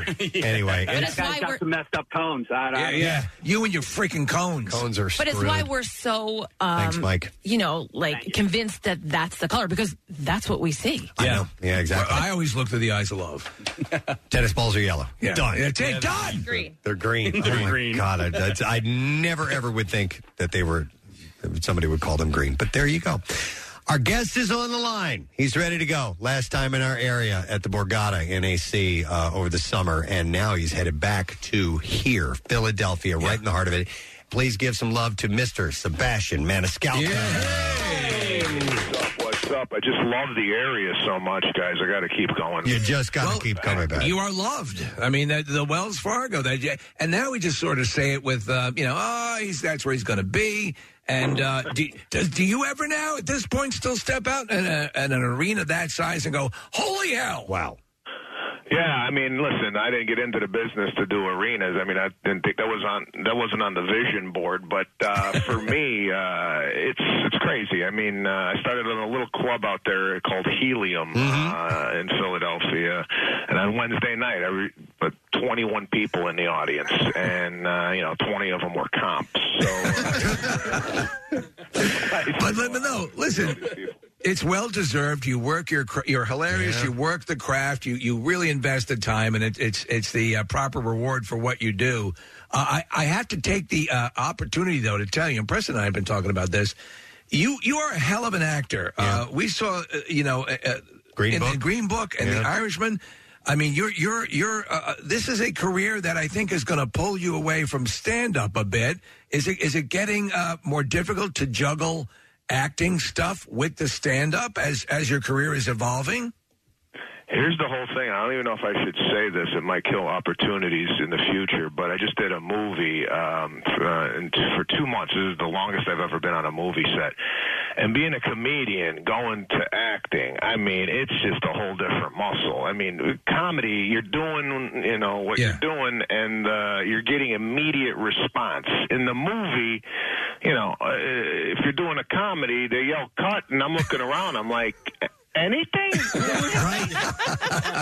Listen, Rodney Dangerfield, that when he did Caddyshack, thought he was just tanking because he'd never delivered lines without getting the feedback, and it confused the hell out of him. Yeah, no, it's right, because for a comedian, the validation of what you're doing is the laughter, and then when it doesn't come, the director's like, moving on. Oh my God! No, God, that sucks. Yeah. You make a good point, because a friend of the show is Adam McKay, and when he directs, he has mentioned that he will laugh. So they might blow a take on the first time or first couple of times, but to the comedic actor, it's okay. You're on the right track here. So I think it would be really alarming if you were doing this intentionally funny stuff that's actually meeting with silence. That would throw you off.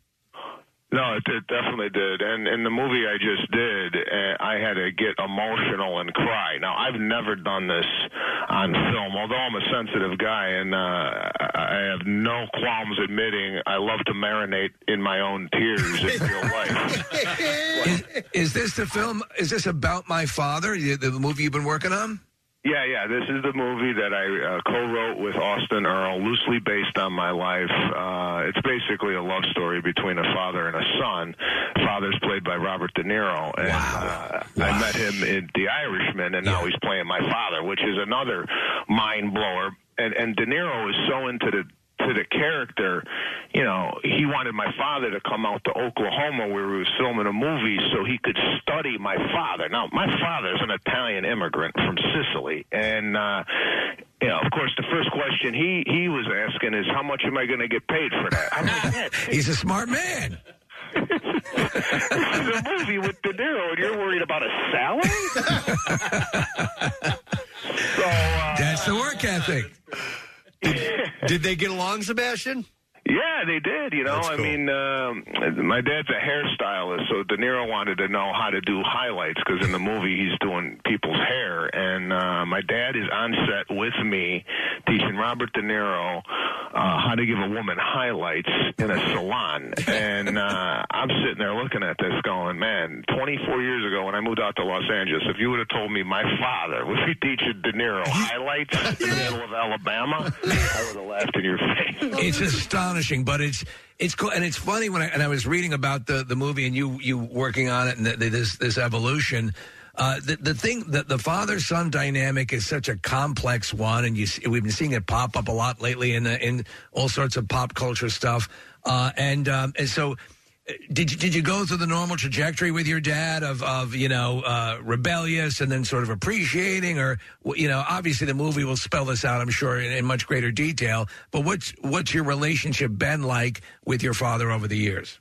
So my dad and I mean, he was working pretty much a lot when I was a kid, so I didn't really see him growing up, I mean, it's not like today's father, where today's father is super highly involved in the kid's life. My father was, working 15 hours a day, and then we started to have a really deep relationship over soccer. I started playing soccer, and he was a goalie back in Sicily, so we kind of related over sports. And then subsequently after that, moving out to Los Angeles to pursue comedy, he thinks he's a bit of a comedian because he's a hairstylist and he's constantly making his clients laugh. So, of course, this guy's got notes on everything I do. What's funny, what's not funny, why aren't you saying this, why aren't you saying that? But my relationship with my father is, I mean, really, really good. I mean, we're buddies. He comes out to Los Angeles probably 2-3 times a year. I go back there. I'm going back for Thanksgiving right after Philadelphia. So, it's been a really, really great ride with him. And, he's my biggest fan and also my biggest critic. Hey, did you get your sense of style from him? Because you have a very stylish look about you, Sebastian. Or did you pick that up somewhere else? I'm not going to brag. Okay. But I was named best dressed in 8th grade. Wow. Z Cavaricci's? I had the calves. I had the beautiful Giorgio Bertini slip on.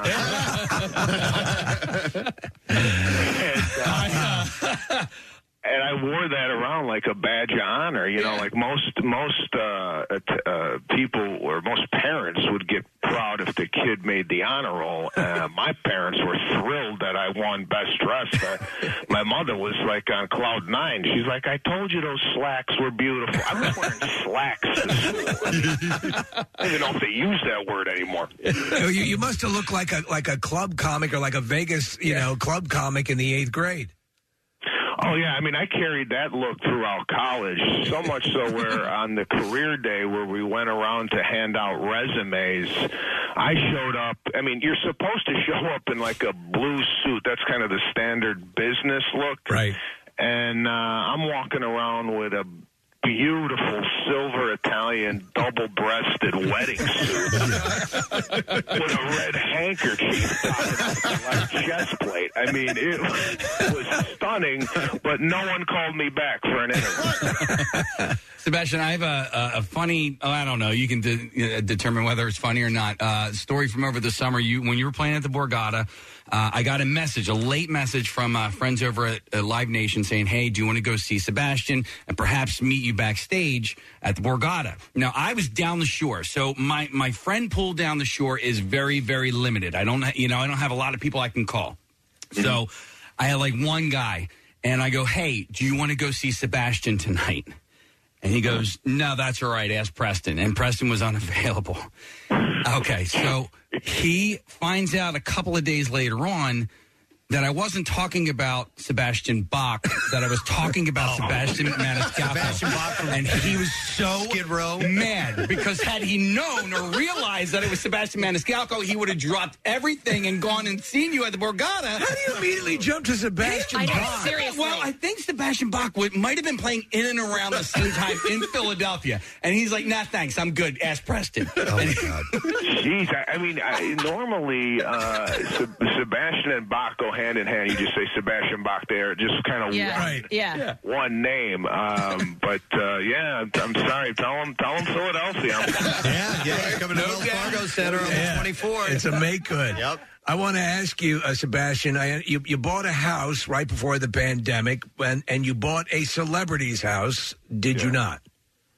Yeah, so I bought Gwen Stefani's house, right? And listen, it's on the Hollywood celebrity tour bus route. So I'm coming home, and the bus is pulled over, and as I'm coming past the bus, there's like, that's Gwen Stefani's house. They're still using Gwen Stefani house, right? So they haven't even changed it over, because in my head, I think what they did was they said, listen, house has been sold to some guy named Sebastian Maniscalco. See if that flies on the tour. So they must have said Sebastian Maniscalco, comedian, and the whole bus must have said, who? And the driver probably switched it back to Stefani.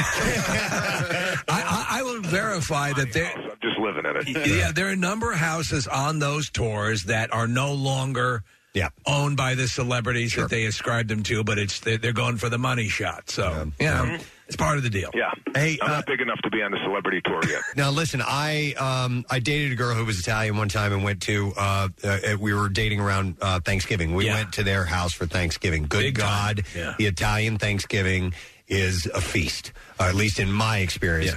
Do you do a big family gathering for Thanksgiving, or are you too busy? No, we go to my wife's mother's house. She loves Thanksgiving. However, this year I'm going to go to my father's house. Now, I asked my father, what are you having? He says, we're having mussels and steak. Now, I don't know if the Pilgrims had this on the menu, but my father's completely off when it comes to Thanksgiving. Mussels and steak. What's that? He said mussels and steak, that's his Thanksgiving meal. Yeah. So typically it's traditional, but this year it's going to be very Italian. My father doesn't like turkey, and to be honest with you, I don't either. I mean, how many times are we going to have this? Year in, year out. We have the turkey, and then you're on the couch taking a nap. I wouldn't mind taking a few mussels down. And are people still throwing the football around on Thanksgiving? Do people still do that? Or We have some friends that get out and do this Thanksgiving Day football thing, so it still happens. You know what? I'll say this though, Sebastian. I went years ago to a fully classic. The soup to nuts, literally soup to nuts, meal. And I think it is, I remember it as being the most food I've ever consumed in one sitting. I mean, it is unbelievable amount of food. Is that how you grew up with that kind of food intake? Yeah, no, it continued throughout the rest of my life. I mean, I'm the type of guy that I got to finish the plate. My wife, she's got stuff left over. I cannot, especially going to a restaurant, I cannot leave food on the plate. So if my wife has her meal left, I go, give me it, and then I'll wolf it down. Give me it. That's the way my father was. My father, he was so conscious about money and whatnot. If our family didn't eat, he would take all of the unfinished meals, and by the end of the night at the dinner table, he had like 6 plates in front of him. So, that's kind of the attitude I take with food. Although I'm 48 years old, and we got heart disease in the family, so I can't. You got to watch it. Would a doggy bag ever make the cut, or did you have to eat it right there? Yeah, there was no doggy bags growing up. We ate it kind of in the restaurant. Although I don't know, man. The doggy bags, I don't mind it. My wife, however, she doesn't eat leftovers, which I don't know. I don't know where else she grew up. When we go out to eat as a group, like as a family, and there's a bunch of us, my dad will say, "No, I'm not going to be able to make it," and then he shows up. I'm not kidding. He shows up at the end of the meal and eats everyone's leftovers, so he doesn't have to pay for it. Oh my God! It's a good gig. Smart man. Wow. Listen, man, thanks for everything. We'll look for that movie about my father. Any idea, any timetable on that? Or is it up in the air? Probably looking at next year late. Probably around this time next year. All right. Check that out. And, guys, I appreciate you having me on the show. Oh, anytime, man. We appreciate it. Sebastian Maniscalco, guys. Take care, man. Have a good Thanksgiving. De Niro's playing his dad. That's how wild. Wild. Yeah. I mean, come on. And he was great in Green Book. Like you were saying, that's a movie that I got on way too, like a couple of years after it came out. And I was like, really good oh, my movie. God, that's him. Yeah. I was like, he's really good in this. Viggo Mortensen's buddy. Yeah. All right, we should take a break. We'll be back in a moment. Stay with us. The Preston and Steve Show podcast. 93.3 WMMR. Everything that rocks.